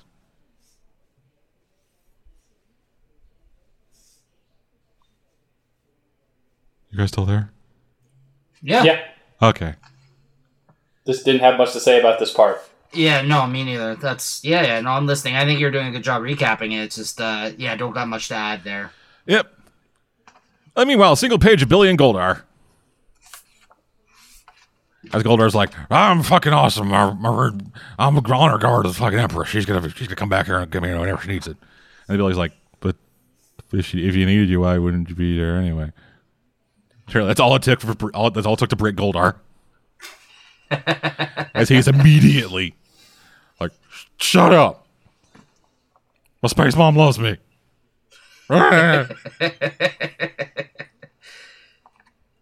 He's like, so we're both just not going to talk to each other? Yeah. Billy's just trying to like have a conversation with him. He's just not having it. Yeah, so back at the pocket dimension, as Tommy's watching the countdown clock, Zach apologizes. Kind of explains his reasoning for everything and how there's no excuse, whatever. And then Tommy, in a moment of what I'm supposed to believe is a like kind of revelatory moment, but looks like he had a fucking stroke. Oh yeah, I remember this panel. It's like, I like the writing of it, but it's like, Yeah, he just all of a sudden his eyes like kind of go like slightly anti-cross, and his mouth just hangs open, just as he comes up with the plan. With the plan being to basically fucking use the green power coin to phase blast it. Use the Black Dragon's phase blaster to transfer the green Ranger powers over to the rest of the Rangers so that they can all have their powers back. And to do what every apparent Power Rangers fan back in '93 wanted, make everybody the Green Ranger. Yeah, I loved it. I was like, yes. I just thought it was kind of. I'm like, I didn't see that one coming. Like all these other pussy colors, nothing but green. Yeah. So they hook up the morpher to the green morpher to the hand as he blasts a laser through it. Everyone else morphs, and then we have green pterodactyl ranger, green sabertooth, a green tyrannosaurus ranger with the shield plate, and then a black mastodon ranger with green highlights.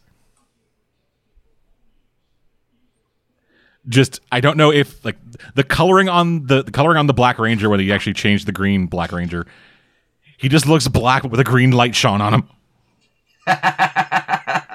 Yeah, no, I see what you're saying. I'm looking at it right now. Anyway, yeah. So Reed's countdown timer is getting nearer and nearer to zero. As the world is now all being fucking just held hostage beneath the mighty gaze of the fucking Zords. In France, the T-Rex Zord is about to fucking go ham, as then a flash of green light shows up, and oh my god, it's the Green Ranger! Hey man, what are you doing here? I want the red one. Why, Dragon Zords with the black dragons there to try to fucking wreck house. But luckily, even though they're still green, their keys still work, so they hop back into their fucking robots. But the Black Dragon still has Billy's.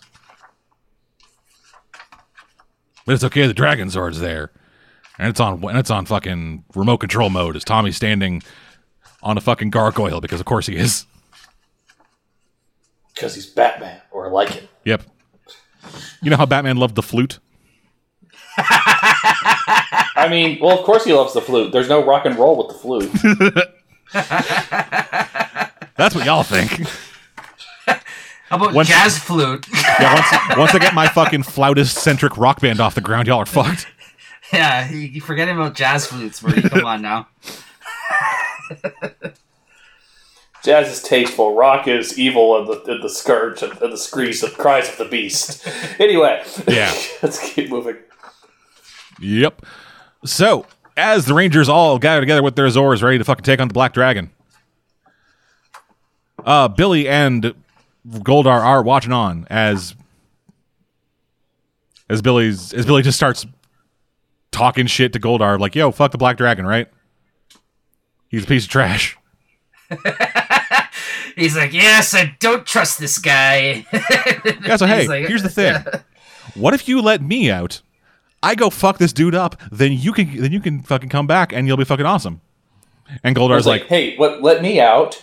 I'll embarrass the guy who's got you stuck here. Then Rita will want you back." Yeah. Enemy of our enemies. Yeah. Yeah, and it's enough as Goldar lets Billy out. What was even funnier was the fact that he actually was punishing himself while he could have got out of there the whole fucking time. Yeah. Like, that's what was interesting to me. Well, I was like, wow, I'm like, he could have just left this whole time. That's why Dead Man said samurai, because he's like, "No, I serve my empress. Anything else would be shit." Yeah, you know what, and I got what you meant earlier, but speaking about the actual scene right now, I guess that's why I kind of really dug it, because I do like that kind of stuff. So like, I like samurai type stuff, and yeah, that makes sense. Actually, I never thought of it that way. Yeah. No, I liked it. I liked it. Yeah. So thing I missed as Billy and Goldar were watching the footage, Billy notices an access hatch on the Black Dragon. Right. They get out as Billy teleports next to Tommy, and he's like, "Hey, that thing's a fucking robot. Get me in there, dude." As the two of them manage to actually get inside the fucking Black Dragon, as the two of them just start destroying things, because hey, it's just basically a Zord. It begins shrinking, though, as they destroyed this fucking massive light tube inside of it. And they try to teleport out of it, but something's blocking them as it shrinks more and more and more. Turns into a giant ball of green lightning and kind of explodes, leaving no trace of... Yeah, leaving behind only the wreckage of the Black Dragon with no trace of Billy or Tommy. Mm-hmm. And Trini immediately picks up like, "Hey, this wreckage, this looks like the Dragon Zord." Rita is talking to the Black Dragon over Crystal Ball, as he is now a weird amorphous blob, before the next page reveals that he is a combination of the White and Green Rangers. Which is the most badass design. When first time I saw this, I cheered. It looks fucking incredible. That's awesome. Yeah, I was gonna say the artist knocked this scene out of the park. Absolutely, he shows, like there's a reason shows him on the throne. This full spread. That's awesome. Yeah, there's there's a reason that even before Shattered Grid happened, they easily got Jason David Frank to cosplay as this version of the character. Oh, so did he? Quick, They advertised Shattered Grid with him in this outfit.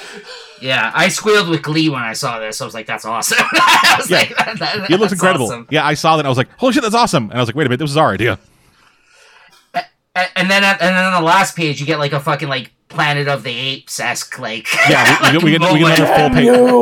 We get another full page spread as Billy and Tommy wake up and realize that they are in another world, a world where Rita has won, because they are standing in front of a giant statue of Rita and the Green Ranger. Yeah. Or more specifically, Drakon has won, because I don't remember if the original series tells us this.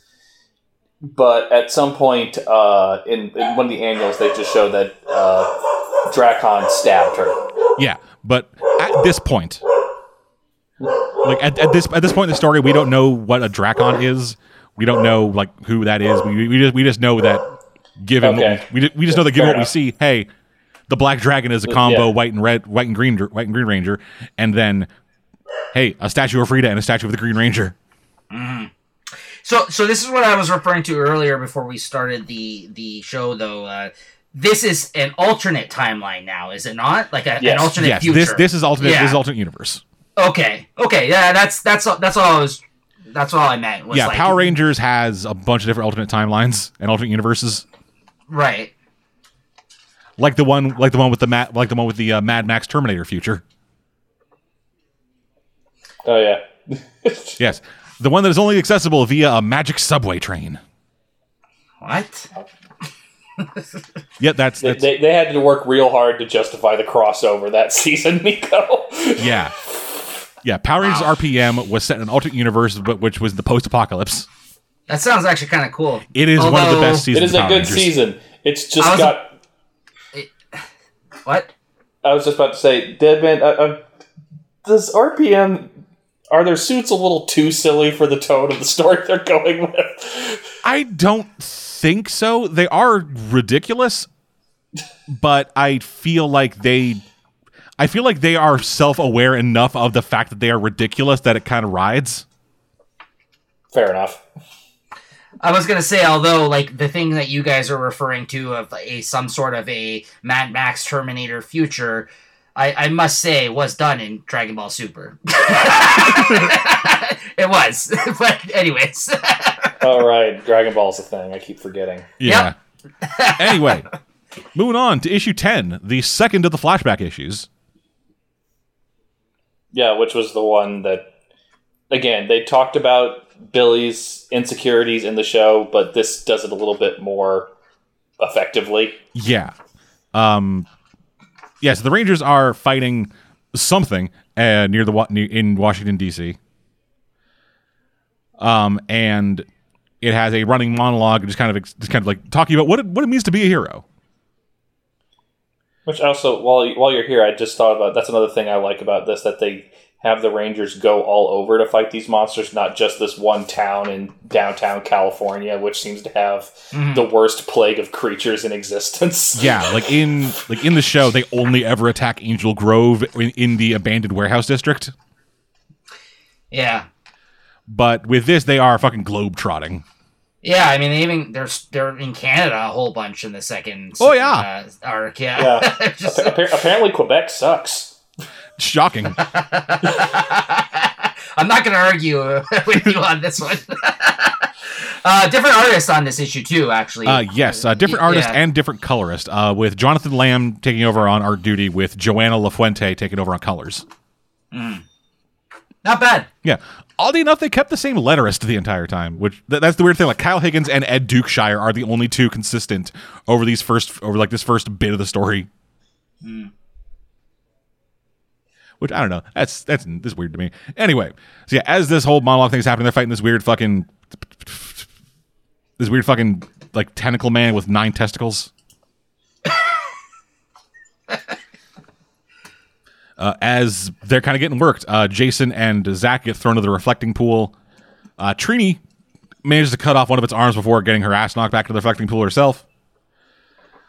Billy notices something that he thinks there's a power source inside the thing. Trini and Jason begin distracting it as Billy goes to take the shot, but locks up in fear as this giant fucking maw screams at him. Luckily, Kimberly, the one with the bow, is the sharpshooter and takes the shot as Billy continues to just feel worse and worse about himself because he doesn't really fit in with them. As we then flash forward to some time later, as Billy is reading The Hero's Quest, now with bigger quests. Just trying to logic and science his way into being a hero. It's like, what is this heroicism?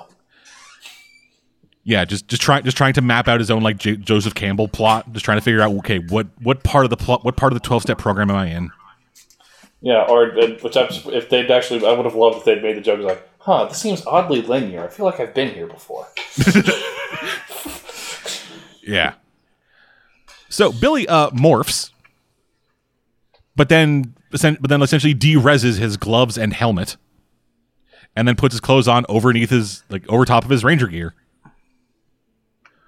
which is neat. I really like this. Yeah, it never occurred to me that was something that could technically happen. Yeah, but I never really thought like why it couldn't happen. And yeah, this entire thing is just like Billy's insecurities about everything, and it all really works. Yeah, again, I wasn't 100% on board with this issue, but then I was like, okay, like that added something. I just didn't like the interruptions throughout the story. Yeah, well, I mean that's kind of the problem with it pacing wise, is that Kyle Higgins wants you to focus on these character traits for his main story, but for non-fans and even for fans in some cases, he can't assume you will automatically get what he's going for. So he had to put this somewhere. Right, but like I said, I ended up digging it because I didn't expect something like that from a Power Rangers comic series. Yeah. Like that's what I ended up appreciating in the long run, because I was like, okay, that actually added layers to this now, like which I didn't see coming, right? Depth in Power Rangers? Yeah. So I was like, well done. So I mean, at least Mighty Morphin. Subsequent actual seasons of the show learned how to do depth. It's just Mighty Morphin did not. Yeah. This is essentially taking the lessons they've learned from 30 years of Power Rangers and making Mighty Morphin like a modern Power Rangers. Well, didn't they just essentially keep using like the same stock footage for like the majority of the show? Like, isn't that like a thing for that series? Well, I mean, stock footage. They use stock footage from different seasons, from different series of Sentai for different seasons of Power Rangers. And there are certain stock footage that they use over and over again. Like they use usually just one morphing sequence that they find, or one Zord sequence that they find. In particular, in Mighty Morphin, they cut as much of the non-Megazord Zord stuff as they could. Yeah. Because they're like, hey, we don't have to use this. Yeah, but then with other seasons, like Lightspeed Rescue, they develop an entire Ranger that is unique to Power Rangers. Mm-hmm. Mm-hmm. Yeah, in Lightspeed Rescue, like they still use stock footage, but then they also built an entire character and an entire Ranger that was wholly unique to Power Rangers. Yeah. Who's probably my favorite part of that show, actually. Yeah. Like I was not that big on Lightspeed Rescue, but I liked Ryan. I mean, I like Carter Grayson just because he's insane. Yeah, just totally fucking off his ass. Just, okay, our Zords are gone. We barely have any of our powers. This thing's giant. I have a pistol. Let's go. Or just, hey, a demon. Let's try to run it over with my car. So, as we continue. Yes, as we continue, Billy shows up at school, interacting with Trini a bit as he is still freaking the fuck out, anxiety, all that shit. As we then see him in the Pocket Dimension, running a training simulation where he has to try to make an impossible shot. And he does it very well. And Zach sees him for that final iteration as Alpha tells him that Billy has been running the simulation 64 times. Zach eventually figures out, what the deal is with Billy, as Billy kind of explains. Billy just kind of explains, his anxieties about being a superhero and him being I'm the nerd. I'm not supposed to be a superhero. Yeah. Yeah, there's the line that kind of buttons it all off. It's just like, everyone wants to believe they can be the hero of their own story, but not everybody can be. Yeah. As Zach just kind of says, hey. As Zach essentially just kind of like tries to validate Billy's own version of himself. And and eventually starts working as like Billy. The thing ends with Billy returning the hero's quest and seemingly like turning off his like morph or something. Billy gets a bit of confidence in himself and realizes what he can do. Which I very much agree with you what you said, Birdie, where this is a really good bit. It shouldn't be here. Yeah, well, I mean, that's the problem with all the stuff that's not main story in any of these series, is that they're timed so poorly that they just cut the pacing. Yeah. And even if they're important for the story, you're like, I don't want this right now. Yeah. It's difficult to place. Like, what would you do? Would you put it after the arc and then like you would realize feelings you had, right? What you do is you would not start out your fucking series with 23 issues before you start the fucking massive goddamn storyline. Yeah, like they rush way too quickly through some stuff, and even I know one of the advantages of this first arc is that the pacing for like the main story just keeps building and building and building across the first 4 volumes, and it makes it a really quick, easy read, at least for me. But the problem then is when you have to start putting in depth and putting in character stuff, you need down moments for that to fit into the story. Yeah, just if everything is constant building action towards Drakon, you can't really have a whole lot of good character moments. Mm-hmm. Like the only time they actually managed to have like a character moment for any of these people outside of like Tommy or Zach was the bit where Billy and Trini were in the fucking Dragon Zord. Up to this point, there's a good one coming up. Yep. Yeah, but if it's the one I'm thinking of, it's probably my favorite issue of the series, actually. Yeah. We'll see. So back to the storyline proper. As the Rangers meet up with their parents again, this time only one of them is color-coded. Which is a nice change. Yeah, what he's referencing, Nico, is the fact that everyone related to any of the Rangers has to be color-coded with the Rangers' color, whether it's parents or associated stuff. Yeah, in Mighty Morphin, there was a bit where the parents actually showed up, and all of the parents were wearing the same colors as their kids. Oh, that's funny. But so the 4 remaining Rangers are talking to their parents, kind of saying like, "Hey, shit was going crazy, but hey, we just got stuck the bad side of town. Everything's fine." As Tommy's mom is talking to the cops because her kid's missing, and Billy's parents are kind of just freaking out, calling everybody they know, gathering pictures together for what I'm assuming is a missing student, assuming it's a missing child poster. Yep.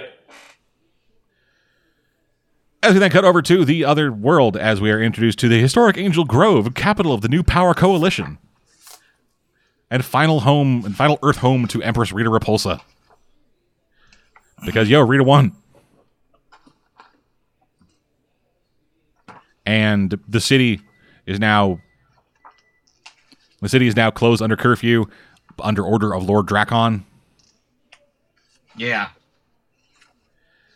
As Tommy and Billy are theorizing about what this actually is, whether it's like alternate reality or future or whatever, they get approached and stopped by a cop, which is a Black Ranger. Yeah, complete with axe assault rifle. Yeah. I like the design of those guys. Actually, I kind of dug that. Yeah, I mean, clearly Power Rangers did too, because the Power Rangers video game, the Brawler, used this version of the Black Ranger as a villain. Oh yeah, nice. Okay. So actually, here's the thing. So with the next few issues, we're gonna be seeing more and more like militarized Power Ranger stuff. Mm. At the time this comic came out, or at least close to it, there was a YouTube video that was released called Power/Rangers. Oh, right. Yeah. Yeah, it was made by Adi Shankar, who is the producer of Dread. The Castlevania guy. Yeah, he's the Castlevania guy. He's the Dread guy. Mm. And he did these things for his bootleg universe, which essentially was him taking comic book and TV characters from like, really ridiculous stuff and then trying to make them like harsher, grittier stuff out of them. Like he did one called Laundry Day, where Thomas Jane like walked into a laundromat and was like doing his laundry, and then violence was heard outside. Then he pulled a shirt out, and it was the Punisher shirt. Oh, okay. See, my mind went somewhere else because of bad horror movies. When you said that, my mind went, Laundry Day! Yeah, Silent Night, Deadly Night 3, or whatever. 2. But, No, yeah. 2 was Garbage Day. 3 is Laundry Day. Oh, I see. Yeah, okay, fair enough. There actually was a Silent Night, Deadly Night 3. That's why that confused me. Oh, okay. I didn't know there was a 3. I thought it was 1, 2, and the remake. No. Well, then. But yeah, so one of the things that that video, the Power / Rangers thing did, was it took the Rangers, like classic designs and stuff, and then built them out to be more militaristic. Okay. Which was to say bulkier, more tactical, and gave them like fucking like P90s and assault rifles and stuff. Oh, okay. Everyone I hated don't know how that. I feel about that. I was about to say, although like this weird future setting, like that they have this team in here, like you said, they just showed up. I think it works in that sense, but like as This a team, works 100% because we have context. Yeah, exactly. We are shown that like this is evil Rangers. This is like dark timeline Rangers, and so it being a bit more militaristic makes more sense because it's under a militaristic, authoritarian government. Yeah. Like the problem with Power / Rangers wasn't that it was dark; it's that it was needlessly dark. Yeah, it didn't serve a purpose. It's sort of like the difference between, like, say, Injustice Injustice the comic versus Aspar or something like that. One of the bad alternate timelines, which DC has endless numbers of. like having darkness for the sake of darkness just makes you feel like a fucking teenager. And also a particularly annoying teenager because I knew those kids and I hated them. Yeah, I think for a bit I was one of those kids. I can believe that. Yeah, but I got better. Also, Birdie, for context to your comment earlier, because I had looked up Kyle Higgins because I was trying to see something, and it turns out he actually was also the writer on the Battle for the Grid video game. Okay, I can believe that because it was just Shattered, essentially just Shattered Grid, the game, basically, was the plot of it, and the rest of it's just a battle game. Yeah. It's a good one, but basic, I guess. If you really like brawlers, it might be a little too simple for you, but... Yeah. So, as fucking Mastodon Cop is trying to get some idea out of these guys, he catches the sight of the Dragon Dagger in Tommy's pants. And I mean that literally. Yeah. As he goes to arrest Tommy. Ground! Yeah, as he goes to arrest Tommy. Stop resisting! Billy pushes them and they manage to escape, trying to get their way to Angel Grove High, which turns out to be the Finster Memorial Correctional Facility. Which is Ranger brutality. Yeah, that's great. just the tagline underneath it: molding the minds of tomorrow. I love that. Which takes even darker context when we talk about what Finster does after this arc. But yeah. Yeah, so the two of them dive into the water directly off the coast of Angel Grove, manage to escape. As we then cut back to the regular timeline universe with Goldar finally getting released by Rita, as she has a plan for him. Meanwhile, the rest of the Rangers are examining the fucking wreckage of the Black Dragon. With them coming like fully realizing that, oh, this is literally just a reskin of the Dragon Zord.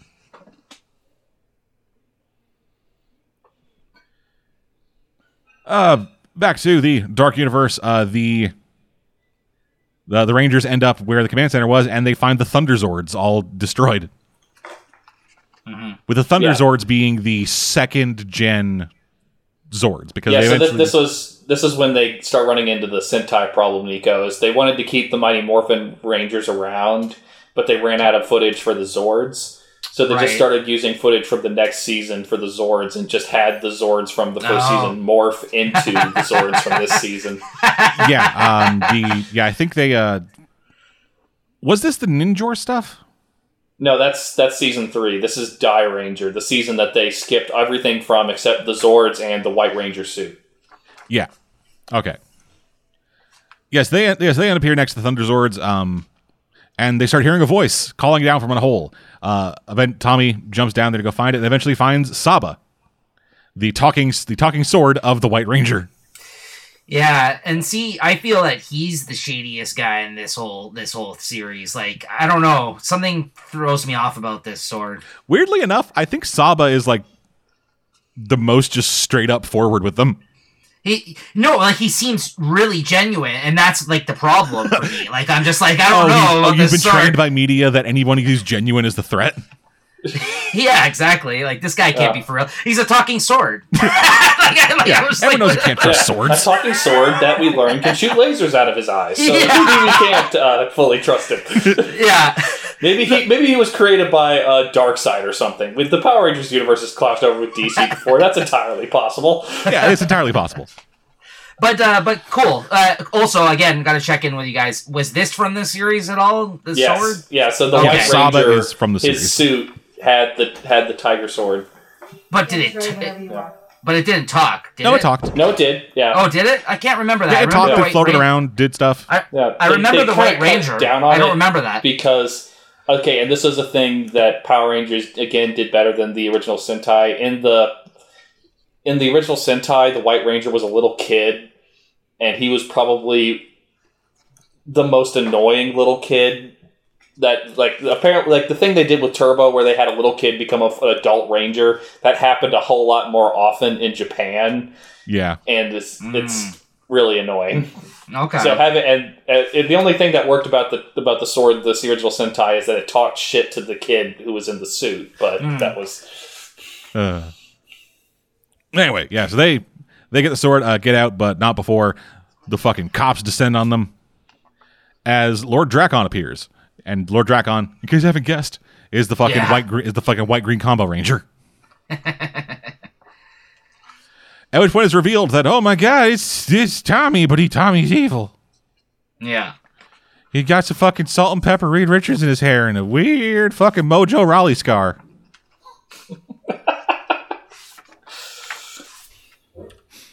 That is a joke for nobody.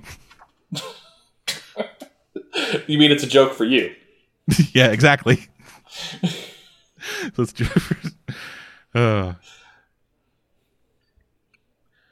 moving on to the next issue. No, I know what you're talking about, but it took me a second there. Yeah, so moving on to the next thing. As Drakon orders his fucking cronies to round up Billy and Tommy, Saba summons one of the fucking the Falcon White Zords. No, this is the Lion Zord. Oh yeah, they summoned the Tiger. No, I thought they summoned the Tiger Zord briefly, and then they switched to the Falcon Zord. Yeah, they summoned the Tiger Zord specifically as a distraction, so that Drakon tells all of his dudes to go fucking kill that thing as they run off to the Falcon Zord. Yes, okay, that's the sequence of events. Yep, hop inside and then they fly off. Whee! Meanwhile, back in Angel Grove proper, Billy's parents are so sad, and Tommy's mom is really sad, and the Rangers feel really bad. Because they cannot say anything. Mm-hmm. Back on the moon, Goldar's back. Squat and Babu are happy about it, seemingly. So yeah, Squat and Babu are here. Yep. As Rita and Finster reveal the plans to just make bigger, better Goldars. Which I think they only made Babu because they wanted to reference Wizard of Oz. I mean, probably.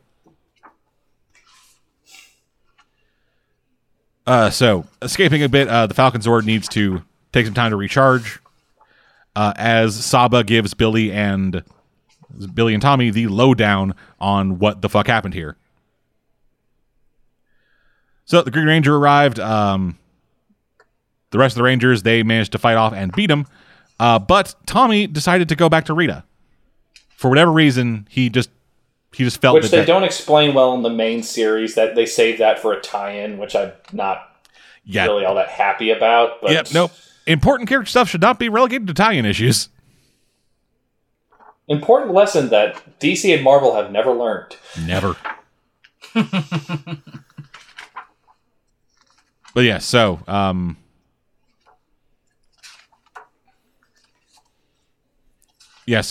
as the Rangers just kept on like fucking trying to save the world and stuff, Rita went for a subversive approach, just kind of taking it and making the world want her in charge. Mm-hmm. With the Green Ranger, with Tommy and Goldar kind of leading the charge. We even see the Prime Minister of I think this is the Prime Minister of Italy. Yeah. Question, guys. Sorry, who the fuck is this pumpkin guy? It's a monster. It was a random monster from season 1. Okay, including this white-haired dude, whatever that is, floating in the air. Yes, the giant floating head. Okay. Yeah. Mm-hmm. Okay. Yeah, these are all just things from season 1. Yeah, rule of thumb from the monsters from season 1, it was basically almost all based on monsters from folklore. Yeah. Okay. Yeah, so Rita begins taking over the world. We get fucking Magneto was right posters. Right. Yeah. She's doing all that stuff, and then Zordon, he creates the White Ranger stuff, and it's like, hey, we need someone to fucking run this stuff, and Jason is chosen as Rita and her forces begin to assault the command center. Outside, the Equation Rangers, the Alien Ninja Rangers are there. So is the Space Cop from Turbo. Yeah. Oh, is that who that is? That's like from another? I think. Are you talking about the Phantom Ranger or the Phantom Ranger? Yeah, the Phantom Ranger's there. Yeah, I'm talking about the Phantom Ranger. I keep confusing. Like this is a point of Power Rangers that I don't remember a super whole lot about. So any of the ancillary Rangers, I kind of mix them all together. Yeah, I mean, I know Turbo, but I don't distinctly remember a lot of Turbo. I guess. Turbo was the season that is the Phantom Ranger. You're talking about this one that's got a sword, and it's like the big purple one that's standing here. No, so the purple one with the sword, that's Ninjor. Okay. Yeah, that's the source of the ninja powers for season 3 of Mighty Morphin. Yeah. I'm talking about the Black Ranger standing in front of the other Black Ranger. The one that looks the most like he's a motorcycle helmet guy. Oh, okay. Yeah, that's the Phantom Ranger. See, I saw this scene and I'm like, those must be from other seasons that I'm not aware of. Yeah, and then and then the other red, white, and black Rangers in that frame are the Ninja Rangers, the Alien Rangers. They are from the planet Aquitar. Okay. They're a whole other thing. Okay. Well, again, it didn't take away from the story for me, but I figured... Like a lot of these references, especially like in this part of the story, don't take away from the actual enjoyment of the story. They're just kind of neat things for like Easter eggs for people who know. Yeah, which now, is cool. Shattered Grid, you're fucked. Yeah, Shattered Grid. you need to have the fucking wiki open. That'll be fun. Like you either need to watch 30 years of television or have the wiki open at all times. But anyway, so things go sideways immediately as Jason and Tommy get into a big old brouhaha. Jason not able to get the full White Ranger powers as Tommy kills Jason and takes the powers for himself. Luckily, Saba managed to escape and get hidden. And we just kind of like wait for Zordon to come back. As the story wraps up with the story wraps up there. As then almost immediately, Billy and Tommy are captured by the Resistance, which is Trini, Bulk, and I think Aisha. Aisha or Tanya, one of the two. It's that again. Weird transition at the end of Mighty Morphin, but yeah, that whole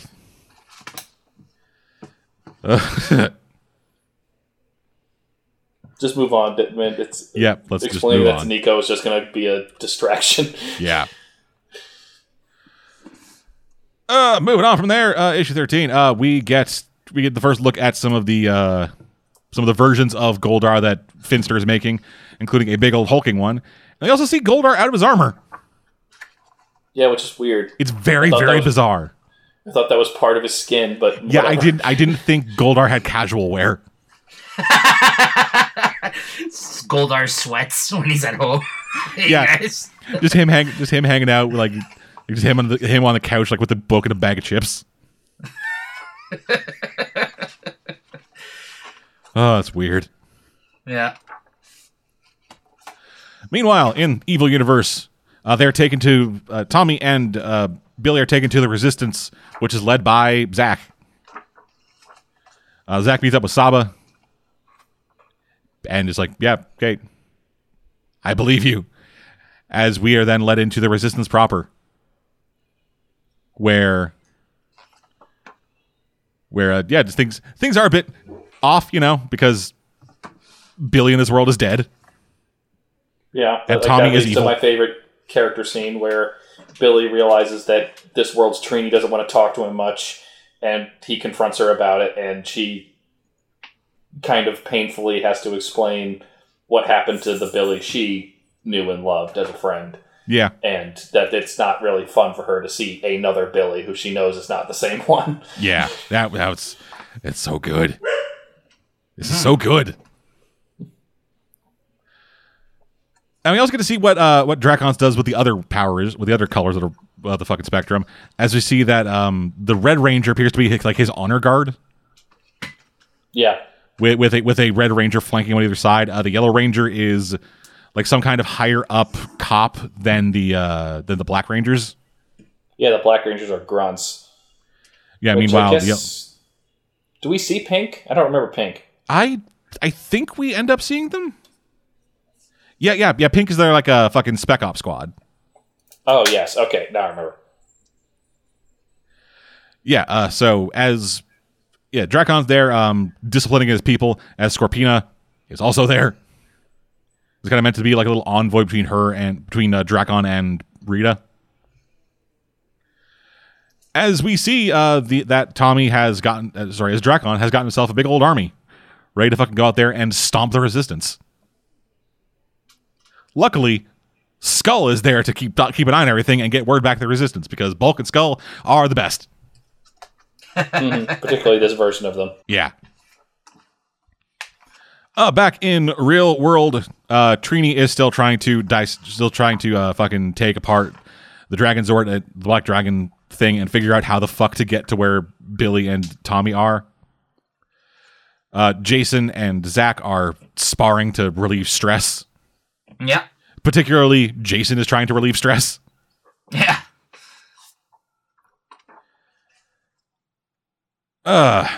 As Alpha chimes in, saying that he has found a weakness in Rita's fortifications and that they can fucking go get their shit back. Mm-hmm. And then the scene you mentioned earlier with Billy and Trini happens. Mm-hmm. Which then also cuts back and forth in between that and and Zack talking to Tommy. As then Dracon's forces just fucking come out in full force and invade. And we also learned that the Alpha that they've been talking to, the Rangers have been talking to, is actually just Finster and Rita fucking with Alpha's head. As she has made her army of Swole Goldar. Swoldar. Yeah. Yeah, that final panel where it's just like Just here are 5 Goldars that are worth about 10 Goldars.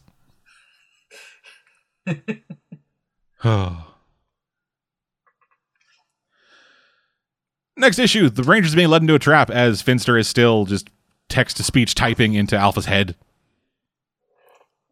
All the Rangers are still green, and I forgot about that for a second, and it really weirded me out when I saw it again. yeah, they are, even though they're not used a whole lot, they're green for quite a while, like in terms of issues. Like, you know what I mean? Like there's not many scenes where they're all like that where you realize, but talking about it right now, they were green for a while in this. Yeah. Few issues at least, right? Longer than I would have thought. Yeah. So yeah, they run into the army of Goldars as the army of evil Rangers is bombarding the fucking Resistance base. Managing to punch through whatever force fields they have set up. Zach orders Billy and Trini to go get shit back online. As Tommy has a plan that involves Saba somehow. The Goldars are, because they are essentially putties, they stitch back together way better and easier. As Trini cuts off one of their arms and he just manages to reattach it and is like, yeah, let's go. Ram Goldar. Blah. So that's why these Goldars are able to grow and the other one's just normal size. Yeah. Okay. It just, as a visual, it just looks weird. Yeah, Goldar is Goldar. Everything else is a putty of Goldar. Right. The Rangers realize they're getting fucked, so they decide to blast a hole and head up. But whoops, the doodles, there's bigger Goldars up there. Yeah. The fight continues against the Mastodon Sentries, as they are called, as Zach is confronted by Scorpina and the Honor Guard. Meanwhile, Tommy has gotten to the Falcon Zord and is using it, like a giant fucking gun. Yeah. As they are setting things back up with the shield generators, Trini hands Billy back his morpher because that's what happened with the Blue Ranger. Fucking Dracon never got the power coin. So it can never set anything up with it. And so she hands it back to Billy, and with that, it gives them something. It gives them some hope, apparently. As back in the real world, the Rangers call their Zords, and it turns into a big old fucking smackdown against the other Goldars. As one of the Goldars manages to fucking rip the Sabretooth Zord's head off, or like the top of its scalp off.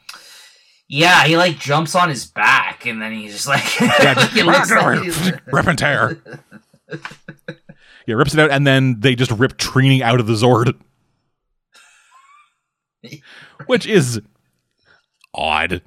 Yeah, I don't know. It's something odd. There's something odd visually about like pulling a Ranger out of a Zord. No, I hear you. Yeah, it just. And, like, he doesn't just, like, grab her. He, like, bear hugs her out of the sword. Yeah. It's just, like, very strange. And then he threw her over his shoulder. Yeah. So, yeah. It's weird. Yeah. So, Bulk, Aisha, and I'm guessing Kat, they begin to make their way over to, like, a big old sentry turret, but get stopped by a squad of pink snipers. Again, really dig the design on these. Yeah, they look good. Yeah, very much so. They actually kind of remind me of like Jen from Time Force's like time travel uniform. Okay. Yeah. Dracon manages to get on the Falcon Zord and get it taken down and yank Tommy out of it. Trini is taken in front of Rita, and everything's looking all kinds of bad. It's all kinds of bad. Tommy's about to get fucking executed, but then Billy and Trini surrender. As we move on to issue 15, we're almost there for this story arc. You're doing a great job, Dead Man, I must say. And at this point, the illustrator also switches over from our boy Henry Proteus. I cannot pronounce your name. I'm sorry. To Daniel Bayliss. As we then get another flashback issue. Yeah. This one showing a naked Zordon being thrown through time.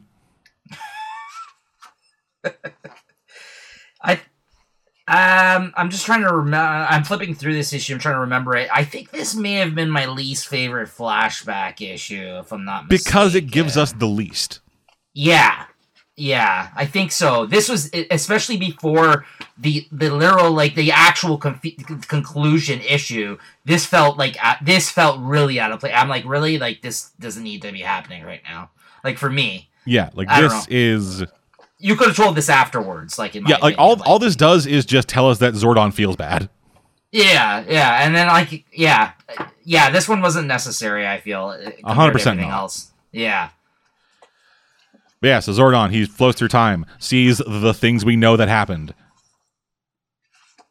And then, yeah, it's kind of pointless. Yeah, because even like flipping through it, it didn't stick with me. Like I'm trying to like brush up on like kind of what happened, and I'm just like, yeah, this one, yeah, it was okay. Just my least favorite of the flashbacks so far, though.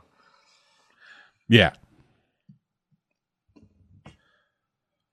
So anyway, in a bit that is kind of cutting back and forth in between both regular world and Drakon world, we get 2 instances of Billy and then Trini doing some awesome dick tech stuff and kind of saving the day. As Billy and Trini in the evil universe use the morph shield generator and the dead Billy's coin to disrupt Drakon's morphing.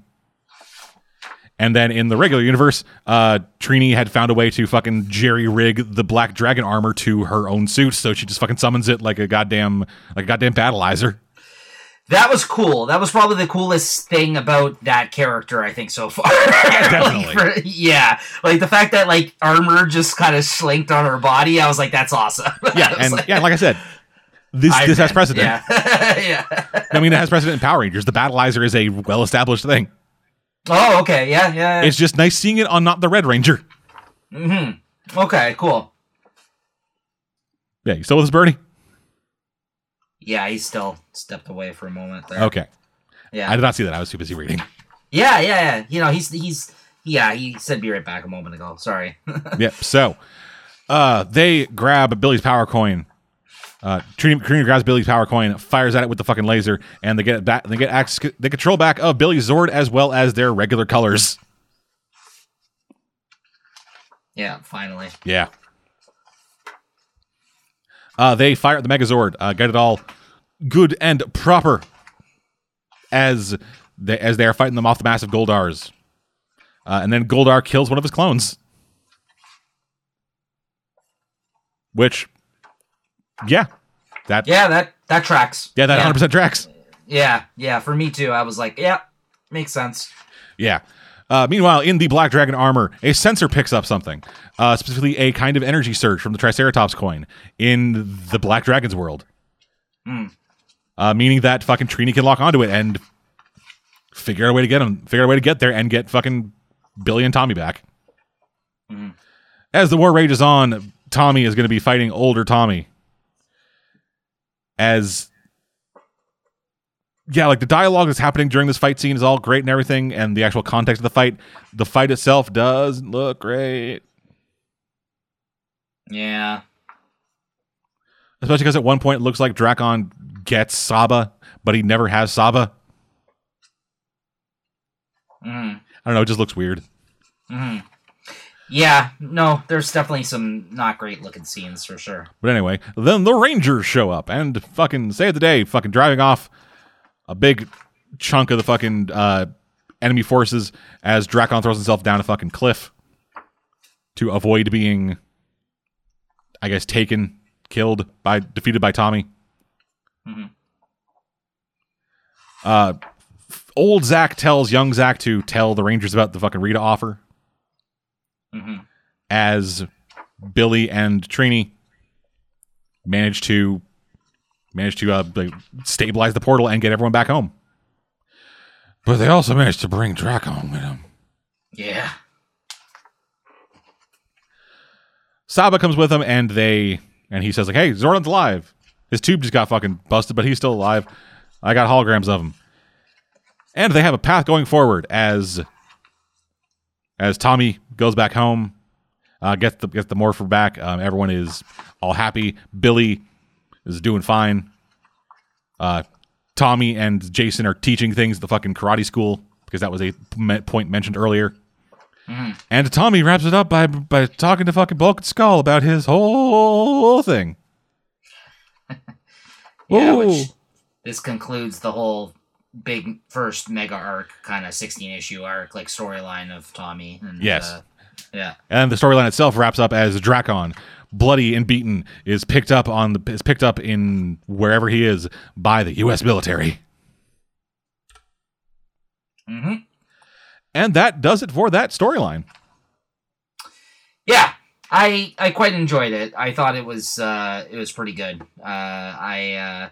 Great moments throughout, and I was happy as like I said a few times, a fan of the Green Ranger. And yeah, it was a really satisfying storyline. I think it managed to take the wasted opportunities of the original Power Ranger series, build on them in interesting ways, build on the characters of Power Rangers in interesting ways, and very much felt like someone taking Power Rangers seriously. Mm. Oh yeah, absolutely. Yeah, which kind of the movie did too at points. Like the most recent movie. Because if you haven't heard my opinions on the fucking 2018 Power Rangers movie, it was fine.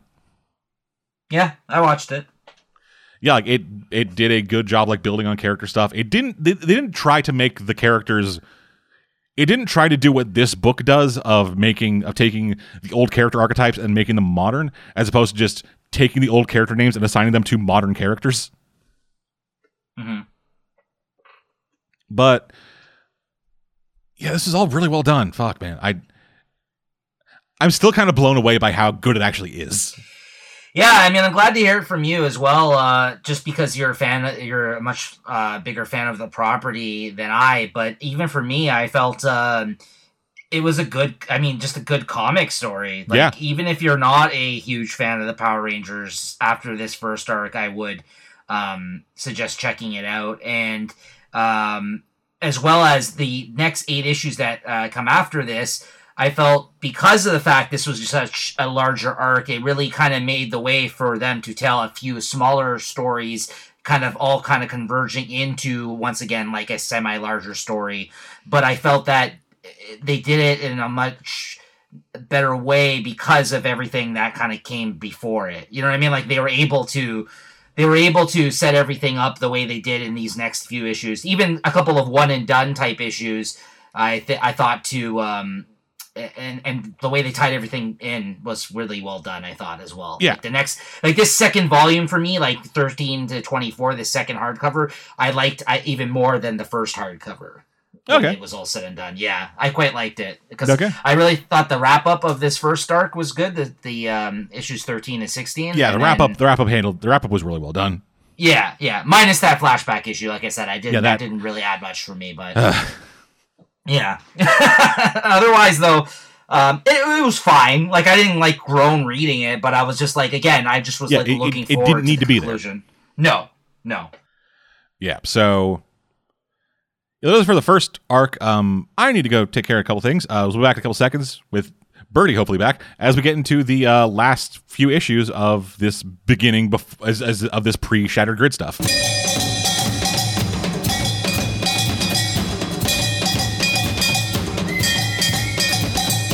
And we are back. We have Birdie back with us. Yep. Yeah, so Birdie, I guess final thoughts on the first arc?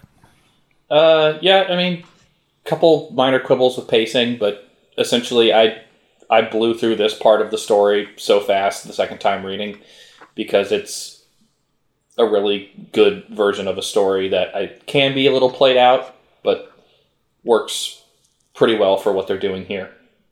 Yeah. So moving on from that to the last arc, last little 6-issue arc before we get into fucking proper Shattered Grid stuff. This time we got a new person out of the art team, as Siggy Ironmonger is helping with the coloring is helping Matt Herms with the coloring on a couple of pages in this issue. Mm-hmm. And we start out, as apparently we have to start out a fucking Power Rangers arc with Bulk and Skull on YouTube. It has been months since the ending of the last thing since the ending of the last arc with the Power Rangers getting back to what they're doing, helping out people, stopping fucking disasters, helping with all kinds of stuff. And apparently some of the media has been hemming and hawing with talking heads going, hey man, these fucking Zords and stuff, what the hell, man, we can't trust these goddamn Power Rangers. Well, if they lose control, they're fucking robots again. But then one person who has come out chief among the pro-Ranger side of things has been one Grace Sterling, who may or may not be important later. The one I really liked for the foreshadowing was when Trini's reading the book, and it's like her book. You're like, oh, okay. Yeah. Well, all that stuff's happening. The Rangers are out there doing a whole bunch of fucking missions. Yeah, well, because this is the one time the Power Rangers don't have to deal with Rita. Yeah. Yeah, so Trini and Kim are off on some alien world doing stuff. Mm-hmm. Alpha 5 is piloting Alpha 5 is there with him. He's piloting the fucking pterodactyl Zord. Jason's back at the command center, just kind of like running ops there, as then Billy, Zach, and Tommy are dealing with the tornado. Yeah, I actually really thought this was a strong issue for that reason. Like, this is just a classic comic, like, decompressing after, like, a huge fucking, like, arc or event type thing, where it's like, let's catch up and spend time with all these characters. You know what I mean? Like, yeah. That's why I kind of really dug this. Let's finally have all the downtime moments we would have needed to actually have character development. Yeah. Right, exactly. So I kind of like the approach that he took with this one. Yeah, so as this is all happening, like I said, Jason is just in the command center kind of leading ops and all this. As everything works out and they fucking actually complete both their missions, everything's totally fine. And yeah, so they have all been working towards stuff with particularly the thing that Trini and Kim were working on, getting Zordon's staff to try to help tether Zordon back to the dimension with the morphing grid stuff. Gobbledygook science, whatever. Yeah. Wibbly wobbly, sciencey. Yep. They've rebuilt the command center in its entirety. They're back to doing regular stuff. Billy and Tommy have gotten closer, and they're now like gym buddies. Yeah, because Tommy has taken Drakon as a sign of what I will never be. I don't want to ever become, and I will try hard to become it. And Billy has taken that. Oh, I was like a real leader and a hero in this other series. Let me aspire to be like that guy I never met. Yeah, it essentially got rid of all doubts he had previously, because he actually saw, hey, in the infinity of fucking time, there's a me that was what I want to be. Mm-hmm. So yeah, while the other Rangers seem to be relatively even and level-headed, getting all things good, everything. Jason, meanwhile, has gone full fucking headfirst into nightmare mode as he is spending all the time in the command center. Yeah, scanning the remains of the fucking Palace on the Moon, as well as every single police band that he's able to get hands on, to see if Rita's still out there, because he assumes Rita is still out there. Mm. Which I get why he's doing it, but there's a reason why everyone's like, dude, you need to get out of your own head for a while. Yeah. Particularly Zach. Yeah. Meanwhile, Kim's hanging out with her mom, and her mom's like, your mom's talking about the divorce and stuff, and then he brings up Matthew, who is, I believe, a character from Go-Go. This is where we start getting into the stuff that, yeah, if you haven't read Go-Go Power Rangers, you're going to be a little like, who the hell is Matthew? Yeah. Or like, why are their parents getting divorced? Was this a thing beforehand? Because it wasn't in the show. They didn't mention it beforehand, actually. I think they mentioned it previously. Okay, not kind of offhandedly, if I recall. Then, but just kind of a bit like whatever. Like, hey, like you said, there was no downtime in that first arc, so we couldn't really develop anything. It was just kind of all mentioned in passing. Meanwhile, Trini has a recommended reading list of just trying to, I guess, get smarter. Yeah. We'll also read Neil Gaiman. Yeah, kudos. I couldn't get into the American Gods book. I like the show. I just couldn't get into the book. Mm-hmm. All right. I don't know. I tried reading it. It just wasn't doing anything for me. Also, weird photo to have for Kimberly on her calling. Yeah, just some weird offside flirtatious thing. I don't know. Very strange choice. That might have been a panel from Go-Go that I just don't remember, because A weird thing they changed for this version of continuity versus the old one is that it sort of is intended to suggest that before Tommy showed up, Kimberly was the newest. Like, she had just come to town. Yeah. Which nothing in the original Mighty Morphin suggested that was in any way the case, so I was a little lost. I guess in Go-Go they needed some kind of like tension in the group, and they need just tension. Hey, what adds tension to high schoolers than a new kid? Woo.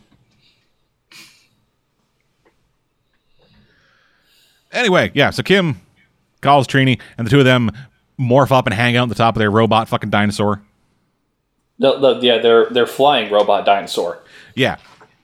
And they're all just kind of talking about how the downtime is weird.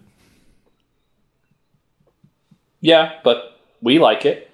Yeah, we like it, but you know, it is a little bit weird having like Trini, the one who was like, yeah, I'm not gonna be a Power Ranger forever. I'll be a doctor eventually. Be the one to say, yo, not being a Power Ranger is kind of boring. Yeah.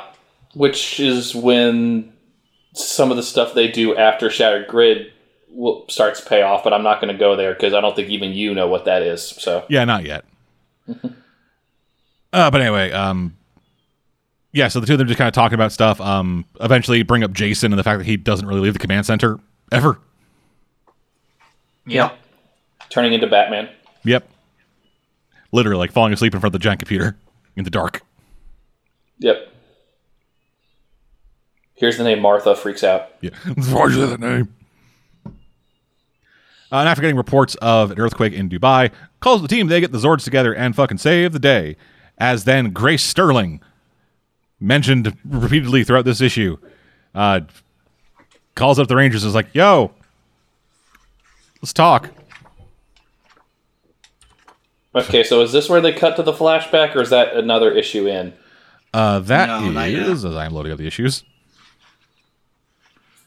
That is, I believe, a different issue. Okay, because like it's they cut to the flashback with Grace either here or when she just shows up at the command center going, "Yo, bitch, I was red." Yeah, this issue. Yeah, this issue brings up begins the Finster story. Oh right, yeah, okay. Like I was sequence of events again. Sorry. Brilliant plan, by the way. I felt. Yeah. I thought it was really well executed. Yeah. So issue 18, we get some more people on artwork. With Daniel Bayliss helping out for a couple pages, and then weird thing. So colors by Matt Herms for pages 1 through 10, and then Joanna LaFuente with Matt Herms. For the last half. I'm trying to look at it right now. I guess Kyle Higgins was trying to figure out what aesthetic he wanted to go with for the series going forward. I guess. I was about to say, the only difference I could visibly see from the second half is that it's a little bit darker. Like, darker looking. Like, maybe that's why? I don't know. Yeah. And it feels like there might have been some like influence of the artist in the earlier bit, because the faces look a lot better in this issue, at least like from what I'm seeing so far. This is one of the better looking issues for sure. Yeah. So anyway, yeah, Grace is there talking to the Rangers, and says like, "Hey, I run this thing called Promethea. We had a plane go down over here, and hey, look for satellite images. We found a Finster. These images were taken today." So the Rangers teleport over to this fucking village, which is Castlevania level. Latveria, for fuck's sakes. Yeah. That's what I felt. Yeah, they go over to this fucking Romanian village, which, according to Billy, is a fascinating combination of late 18th century mixed with something else, as well as a bunch of medieval, including a big old fuck-off castle. Which, yeah, sure, I can believe that for Eastern Europe. Yeah. As the Rangers are there trying to figure out what the fuck this goddamn town is, two randos show up and say, "Hey, we're here. Hey, are you here to see the Master?" Obviously putting everyone on edge. They decide to go see the Master.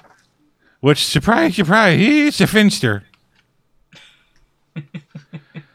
At which point Finster activates something, and every single person from the town who had all gathered in front of the castle begins turning into putty monsters. Yeah, I don't know. I dug this, actually. This was a really good plan. Yeah. I liked it a lot. Yeah, this is all really good. They managed to... the two people who brought him to the Master turned into fancy monsters. A bull and an armadillo thing. As Jason and Tommy go down below deck to go find the fucking pilots.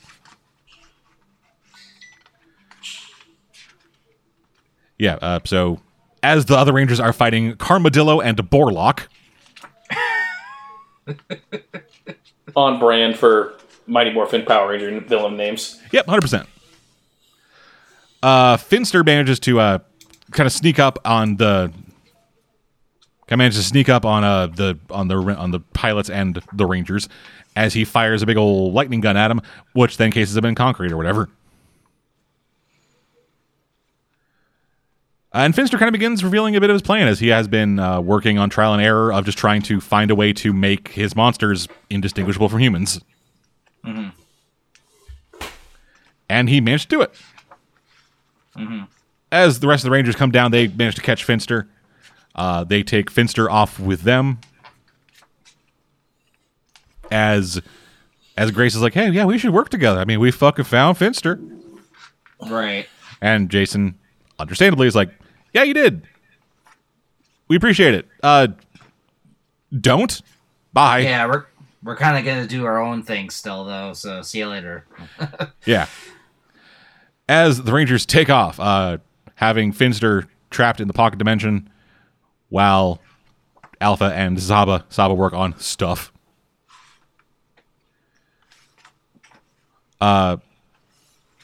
Zach tries to... Zach comes up to Jason in the command center and thinks that they should accept Grace's offer.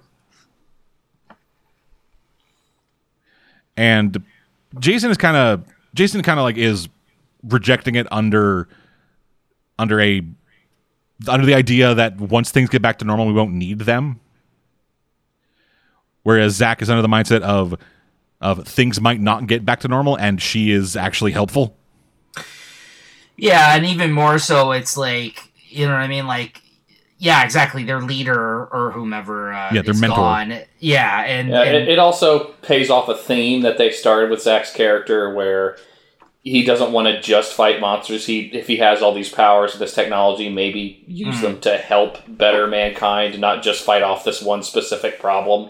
Yeah, he wants to be more proactive and less reactive. Yeah. Which is why Promethea, which is why he's on board for Promethea. Yep. But Jason is very much, things have been working good up to now. We can once Zordon gets back, things go back to normal, and we can keep the course. But as they're having this argument, Barcelona explodes. As well as Toronto. Mm-hmm. Because, hey, Finster's Canada. Monsters. Oh, I thought you said, yeah, okay. I focused on the wrong thing.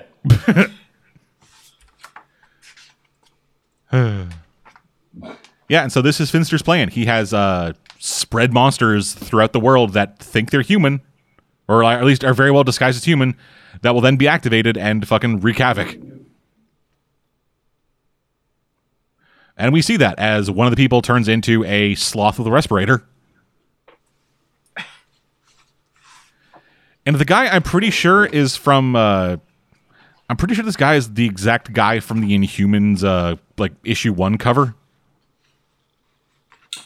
Maybe, I can't remember. Like, it was a dude in a hoodie with, glowing eyes looking up at the camera smirking. Yep, I remember that, yeah. Yeah. As this is happening, Kimberly is having breakfast with her dad, who was like, hey, I'm gonna propose to my girlfriend. We've been dating 6 months. And then he pulls the major dad move of hey, isn't that your boyfriend over there? Hey, Tommy, come over here. Come join the soccer conversation. And then, luckily, a horrible disaster happens. So they get the call to go away. With the awkward joke of, "Aw, that's sweet. You guys have matching watch sounds." Yeah. Meanwhile, Billy's mom is still horribly traumatized. Yep, because from her perspective, her son was missing for 4 days and apparently buried in rubble. Yep. Yeah. As she is actually watching footage of Billy and Tommy being rescued. As she is now kind of getting very clingy. Yeah. And as he's like talking to Trini as they're jogging, he's like, I don't know, parents just don't understand this ranger life. Yeah. Parents just don't understand going to another dimension to find out you're dead and to find an evil version of one of your friends, man. If only Zordon would let them fucking tell anybody. God, parents don't understand when you just have to build a flying car. My mom was nervous about me getting the license. What about my pilot's license? Like, that's... The secret identity thing is not a problem I have with Power Rangers. It's a problem I have with all superhero media. Yeah. Just, hey, super person, why don't you tell your parents? Because if the villains find out, they'll attack them. What does that have to do with your parents knowing who you are?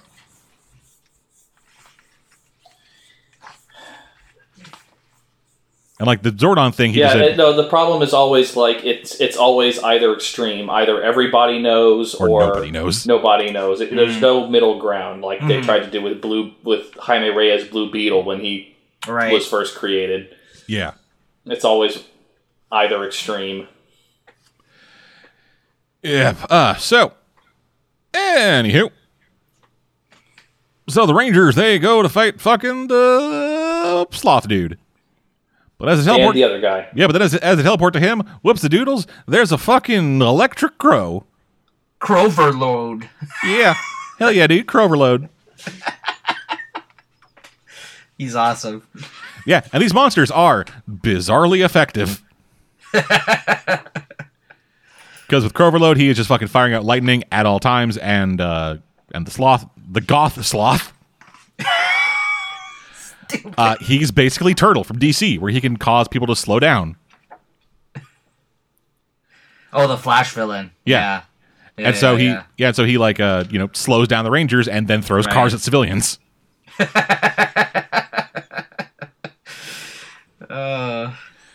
Yeah, the Rangers, not being at full power, are having a hard time dealing with stuff. Jason almost stabs Zack in the neck with a sword, but luckily Billy shoots him, so he's fine. So they decide to do some fucking sneaky shit as Zack teleports behind Goth Sloth, grabs him, teleports him into the path of Croverload's energy blasts, and fucking incinerates Goth Sloth. As the Rangers then, full power, beat the shit out of Croverload.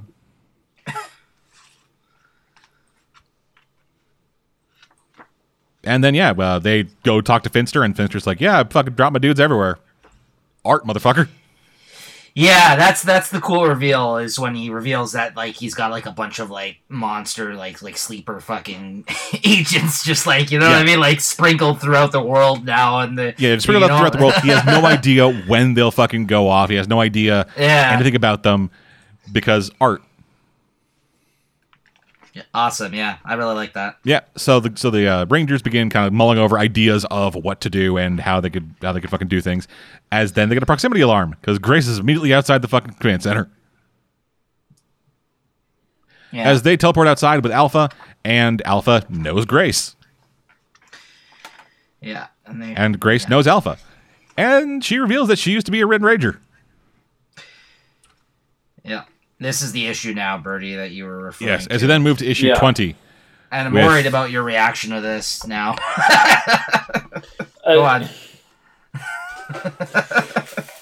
Okay. Oh, I should also say, with this issue, like the other Flash side issues, different art team on this. It's Danielle De Nicuolo. I'm sorry, I butchered that name probably. On pencils with colors by Walter Baiamonte. Mm-hmm. And yeah. All right. So at the time of the moon landing, there's they fucking people are walking to the moon, but there's something else up there. It's Psycho Green. Which the Psycho Rangers is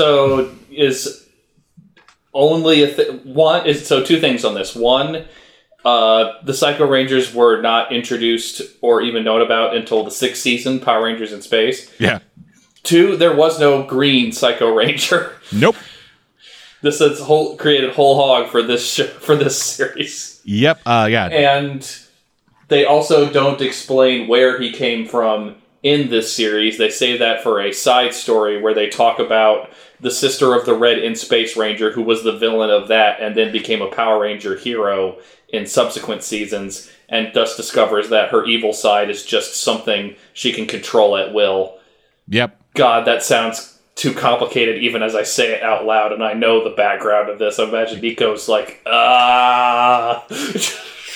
Despite all that, me not knowing all that, this issue very, very, very much worked for me. I really enjoyed this issue. It works in practice. It's just like a lot of the pieces seem like they're drawing too far abroad. Like, honestly, this issue works. This issue works more for people who don't know much about the source material. Yeah. Okay. That must be true then. Yeah, because I was even go as far as saying this is probably like my favorite issue, to be honest with you. You know why though? Because of the simple fact that they shows that there's consequences in the fucking decisions that they can make. Like the fact that you see and hear the death of Rangers. Like that for me, like I thought that was just like a ballsy fucking move for him to make, to say that there was and then there's also the deception of him not revealing this for all these years, right?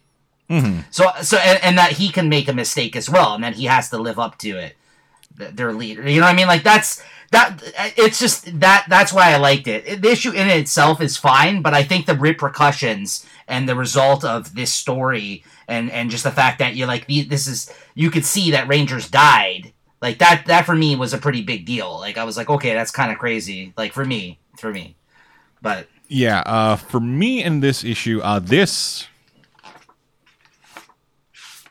felt like the needless thing I mentioned earlier of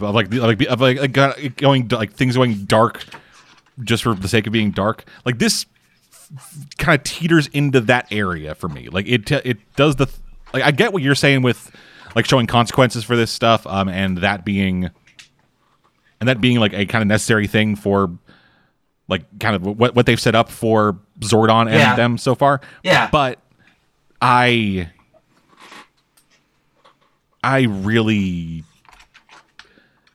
this didn't. They could have gotten their point across without killing 3 people who we just met. Yeah, without fridging 3 people. Yeah, but from what 50 years ago though. Like we don't need that. Like I don't. But care. we never meet these people. We never met these people before this issue. They don't matter after this issue, aside from a characterization perspective. And the problem is, and this is my broader problem with this part of the story, a lot of it is like decent setup but no payoff.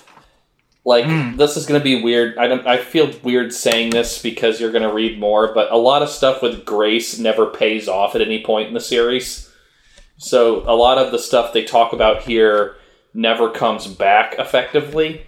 Yeah, this is essentially, hey, let's introduce this old team of Rangers, kill off 3/5 of them, all to motivate one person on the team. Mm-hmm.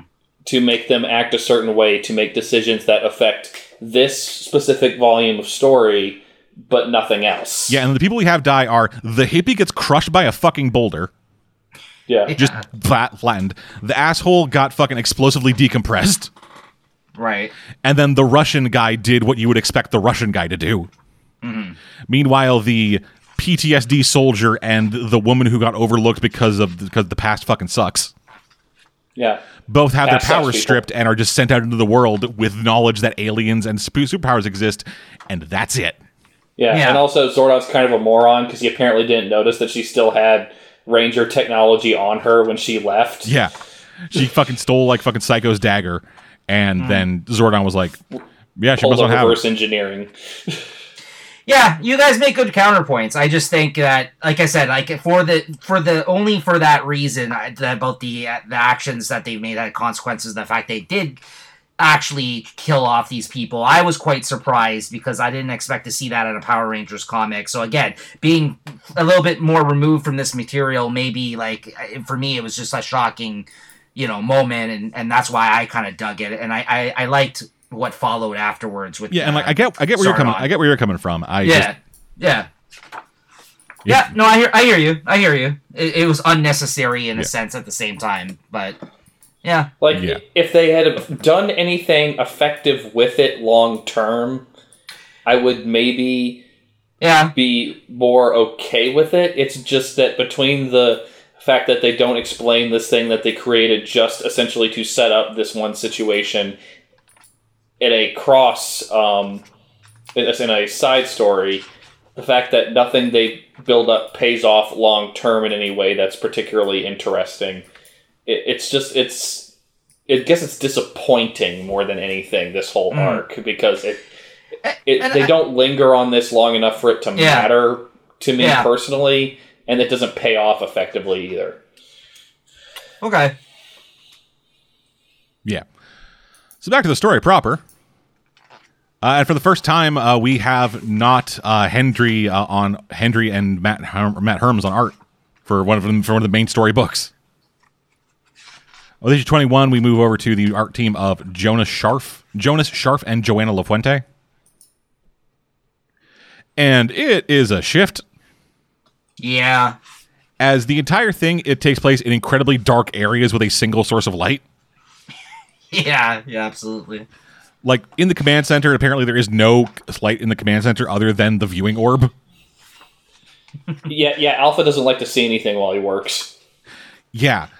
And it's actually really weird. He likes digital eye strain looking at Zordon. Yeah, and like there's a really weird panel in this where like we have Kimberly's face who is like almost completely hidden in shadow while staring directly at the source of light.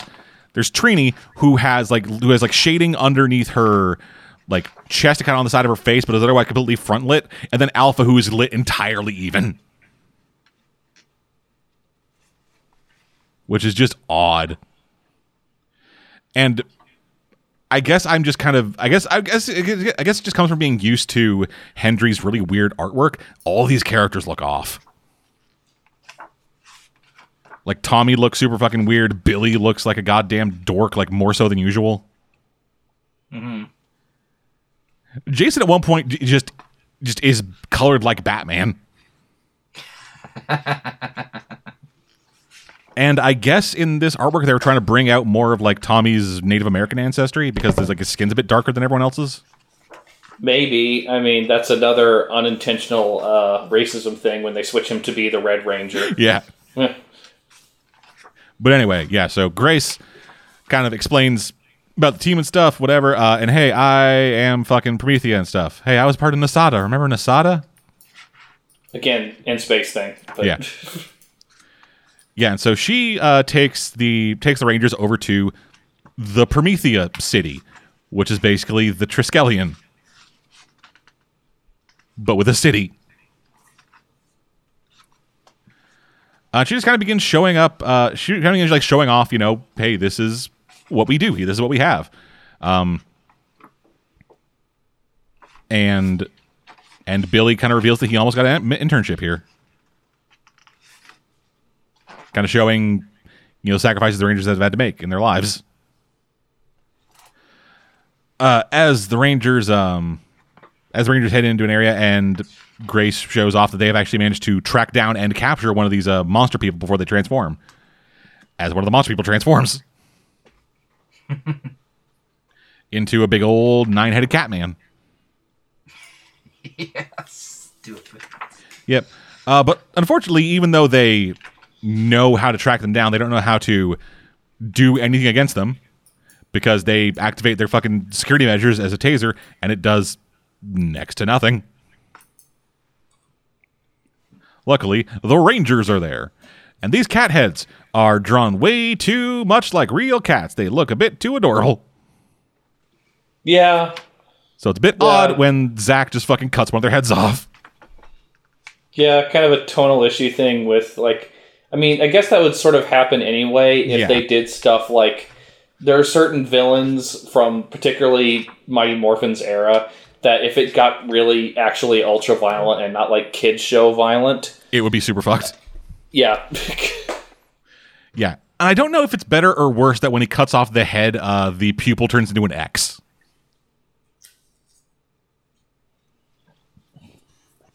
Like, that feels like a step too far. I don't know. Oh, right, and this thing's name is Mr. Miyagi. Yeah.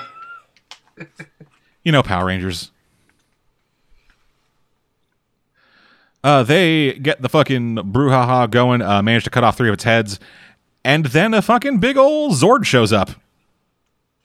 Because Promethea built a Zord. Despite them technically saying it's a mech and not a Zord. They built a fucking Zord. Yep. They're an independent city-state that has the power to build Zords and stuff. Like, this is... I mean, you could run the same time. You could run the same question anytime you have a team of Rangers that's supposedly all just human technology, like Lightspeed Rescue. Yeah, Lightspeed Rescue is another one. But I think in Lightspeed Rescue, they did say that they tapped on the morphing grid. Yeah. That's the thing. Like with a lot of those other things, they say, "Hey, we've tapped into the morphing grid or the morphogenic fields around the Earth or whatever." But Too much pink energy is dangerous. Yeah, exactly. But with this is solely human powered. Yeah, I mean, they have made human-only versions of Zords as a result of knowledge from Zord tech previously, like they did that in Time Force. Mm-hmm. So that could be what they're pulling from. Maybe, I don't know, man. But anyway, as this tour is happening, Zordon's back. Woo! Moving on to the next issue, as we finally catch up with Rita Repulsa. You know the antagonist? Yeah, forgot about her. Yeah, as she is going to track down the Wizard of Deception. Which is just a random thing they created. No, he's from Power Rangers. I don't remember. What's that from? He's from Mighty Morphin Season 2. Oh, okay. Yeah, he was sent by the Ghost of Darkness to destroy the White Ranger. God, I don't remember that. Yes, the Ghost of Darkness, keep in mind, is a... how to best describe this? You know those like light up jiggling skulls you get at Party City when Halloween's around? Oh, yeah. Yes, I remember now. Yeah, one of those. At least that plot makes more sense than when they sent a cat who was secretly a person to stop Tommy. Oh, right. Oh, cat. Do you know she runs her own Power Rangers YouTube channel now? Doesn't surprise me, really, actually. Yeah. She and the Yellow Zeo Ranger talk about behind-the-scenes production stuff from the times they were on Power Rangers on specific episodes. Neat. That's actually neat. That actually is interesting. I'll have to check that out. Mm-hmm. Anyway. So yeah, Rita has tracked down the Wizard of Deception. The coolest looking motherfucker on this entire goddamn series so far. With the exception of maybe Drakon. Yeah, who I don't think shows up again until after Shattered Grid is over, I think. Mm-hmm.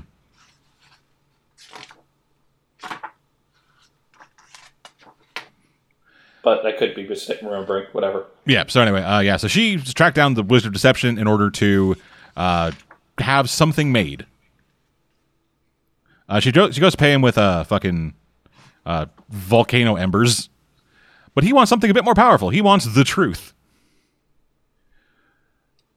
She gives the truth, and he says, like, yeah, okay, cool, yeah, let's make this shit. Meanwhile, back into the command center, Zordon's back. Pardon me. No worries. and they talk about Grace and the other Rangers. And Zordon is like, yeah, I fucked up. Yeah, and this is the part of the story where I start getting a little annoyed, I guess. Okay. Because, like, after this point, and I discussed this with you previously when I finished reading this section, Dead Man. I kind of would, if I was to sum up this section of the next couple issues of the story with a joke, it would be from Anchorman. It's like, well, that escalated quickly. Oh, yeah, after the fight, yeah. Yeah. Like, specifically, up to this point, aside from her background, we have not really been given any indication that the way Grace is acting is in any way shady.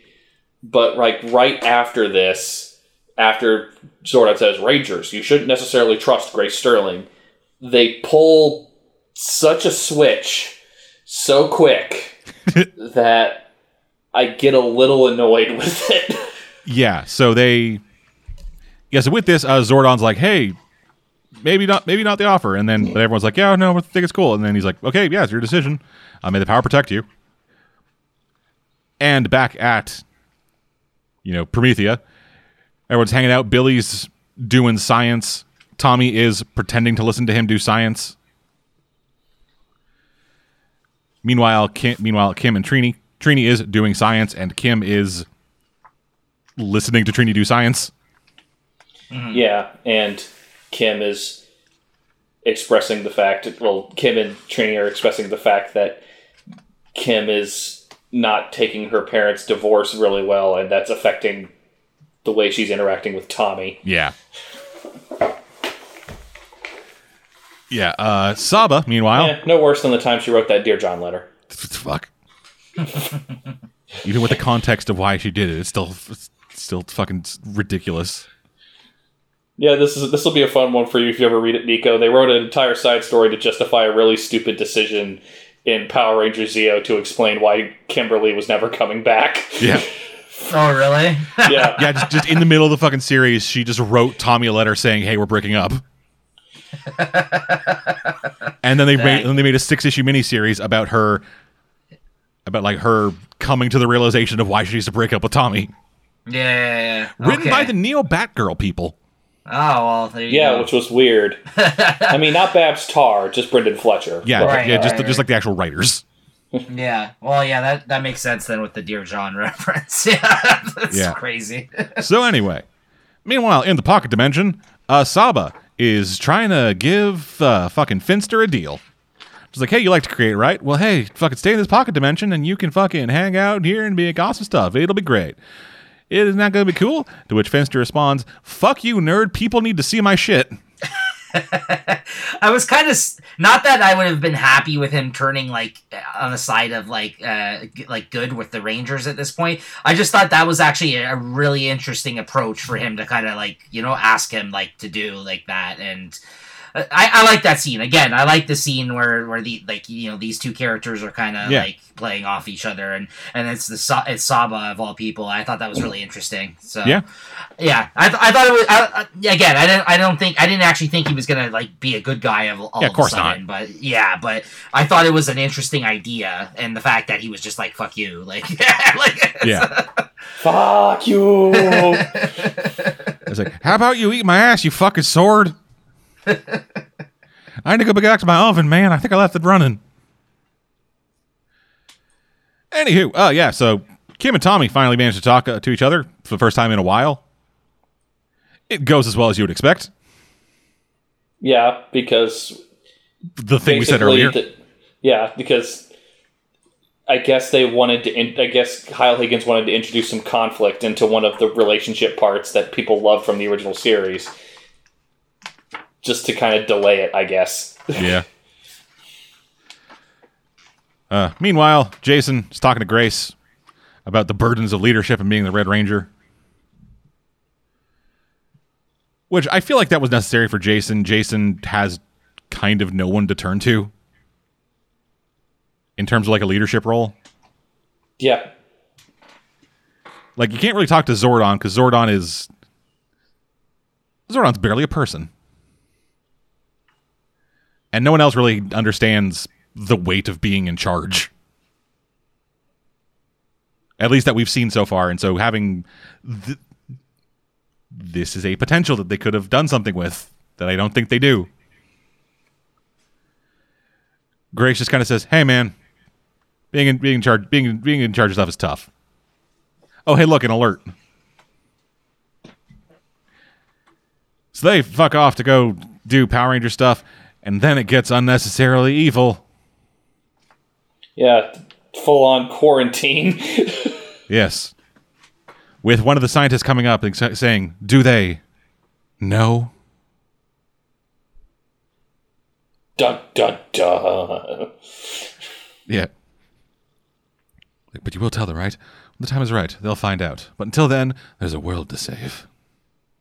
Yeah, and also, I know she gives a reason, but her reasoning for why she doesn't tell them she has Dracon is a little... It's dumb.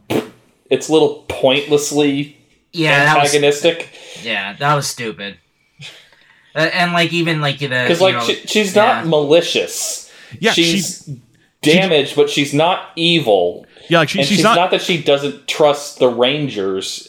Yeah, she's not like holding Dracon so that she can like learn the secrets of the fucking morphing grid and fucking get her powers back.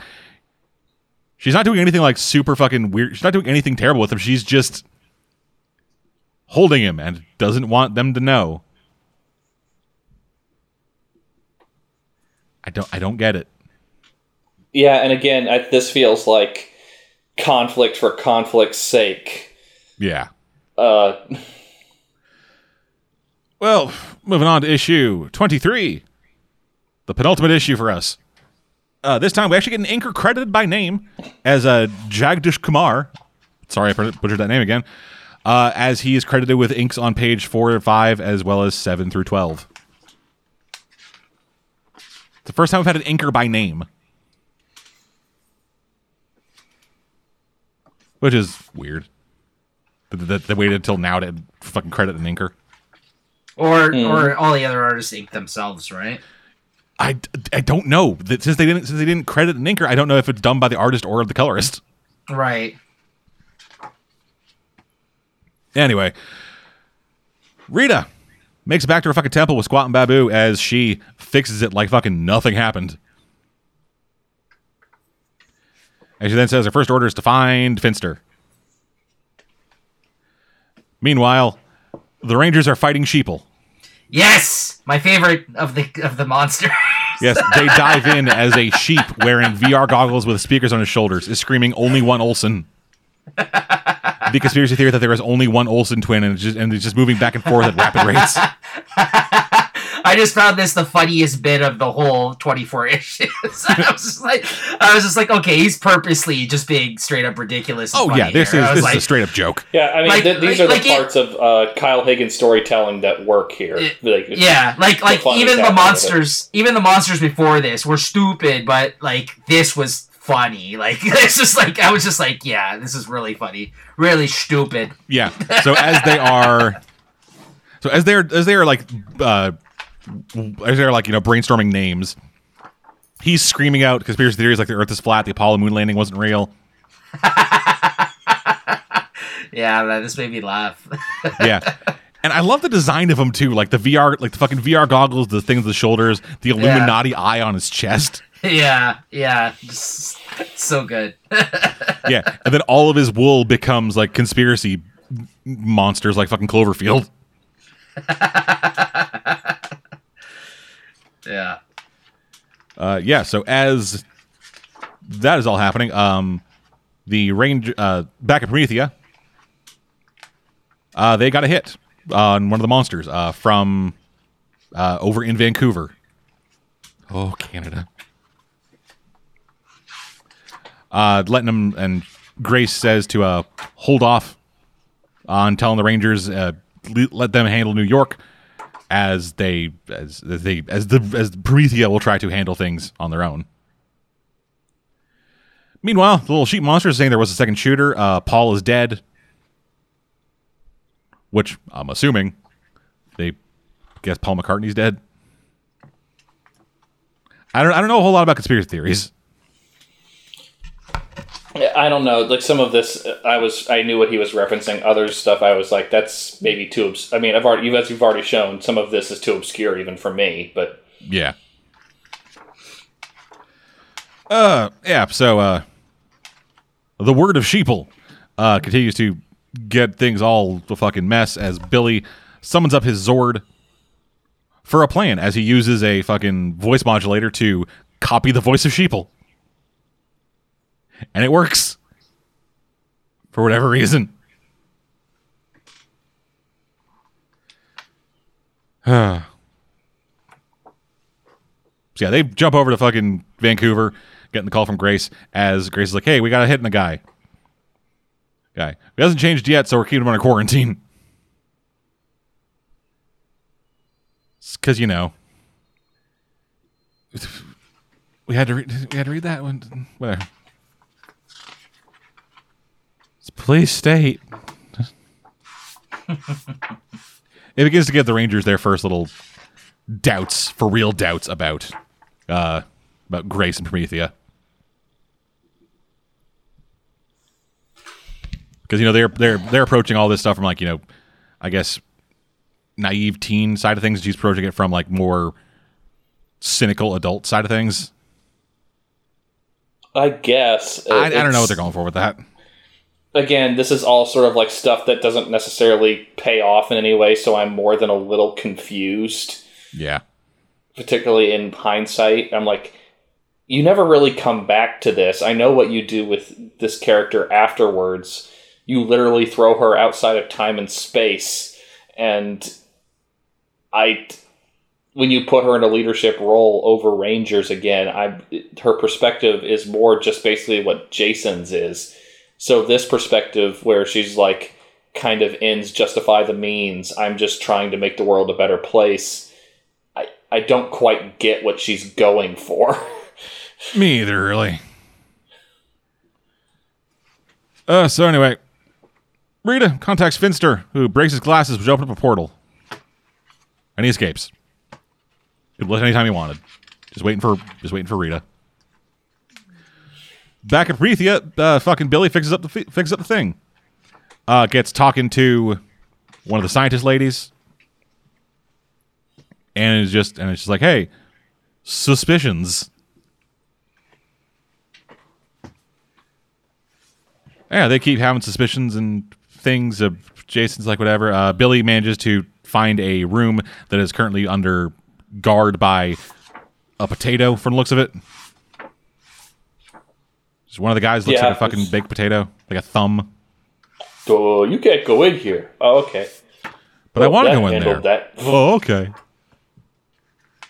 Yeah, so Billy leaves, turns a corner, and teleports into the room anyway. And whoops-de-doo, there's Draken. Somebody better call Kim Possible. Oh, I would have killed for Shigo. And move on to issue 24, the final issue before we go. The final issue for us tonight.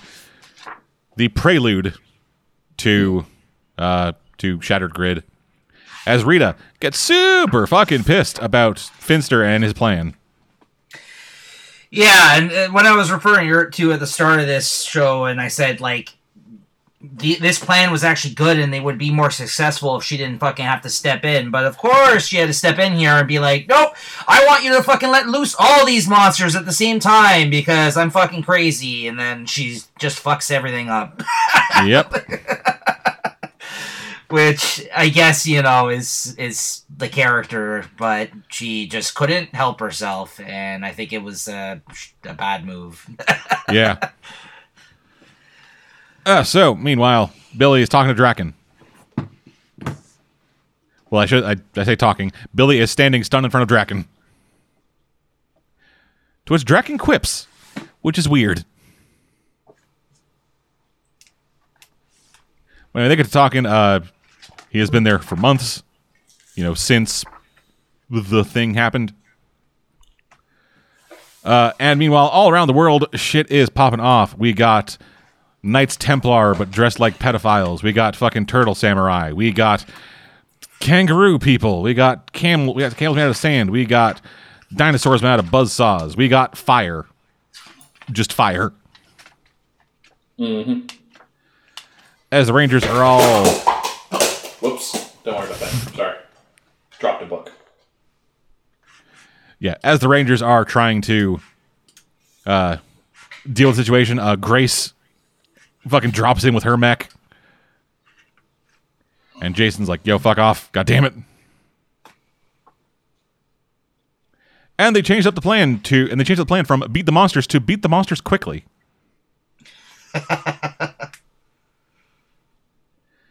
And shockingly, that plan works. Which is to say, they actually managed to beat a bunch of the monsters before all the monsters start dying. Yeah, because Rita's approach to their plan was stupid. And this is where Finster has his great line where it's like, you know... Yeah, like, why is it happening? Why are they all awakening? And Finster's like, well, mistress. Go ahead. You say it. You say it better than me. Okay, yeah. Rita's like, what is this? Why are they awakening? And Finch is like, well, mistress, they were already... Technically, some of these creatures already grew. So a second growth just destabilized them. And so when you decided to size them up, they were just like... They just started falling apart. And Rita's like, why did you tell me any of this? To which Finster replies, well, Empress, you spent considerable time instructing me on what my role was. I took that to mean you knew best. Yeah. This little sassy little bitch. Which is great, of course. I love this Finster. Yeah, no, that's what I mean. Like when I said earlier, I wasn't annoyed by it. Of course, Power Rangers are gonna win, but it was just funny that for once it actually seemed like Finster of all people had a good plan here, and then of course Rita had to come along and fuck everything. No, that's most of the things. Pretty much everybody on Rita's team, with the exception of Squat and Babu, have better plans than Rita. Okay, yeah. Well, for me, that was kind of like, I just thought, like, if they're all taking orders from her, you would think that she would have a good idea once in a while, but, like, this is not the case, right? Yeah, I think the only reason they did that was because of Lord Zed. Okay. Yeah, so it was fun for me. Like, I really enjoyed this whole... Yeah, but again, this is great here, but it's another missed opportunity thing, because at no point in the future does Rita ever learn to listen to Finster or his which advice. Is a shame, because fucking... He was great in this. Yeah, because it suggests here that he could not just be her monster creator, but also an advisor, which none of Rita's group are advisors; they are henchmen. Yeah, which they also prove that she doesn't understand her henchmen very well, since they can apparently utilize stuff she understands poorly. But again, this is another this whole chunk of the story.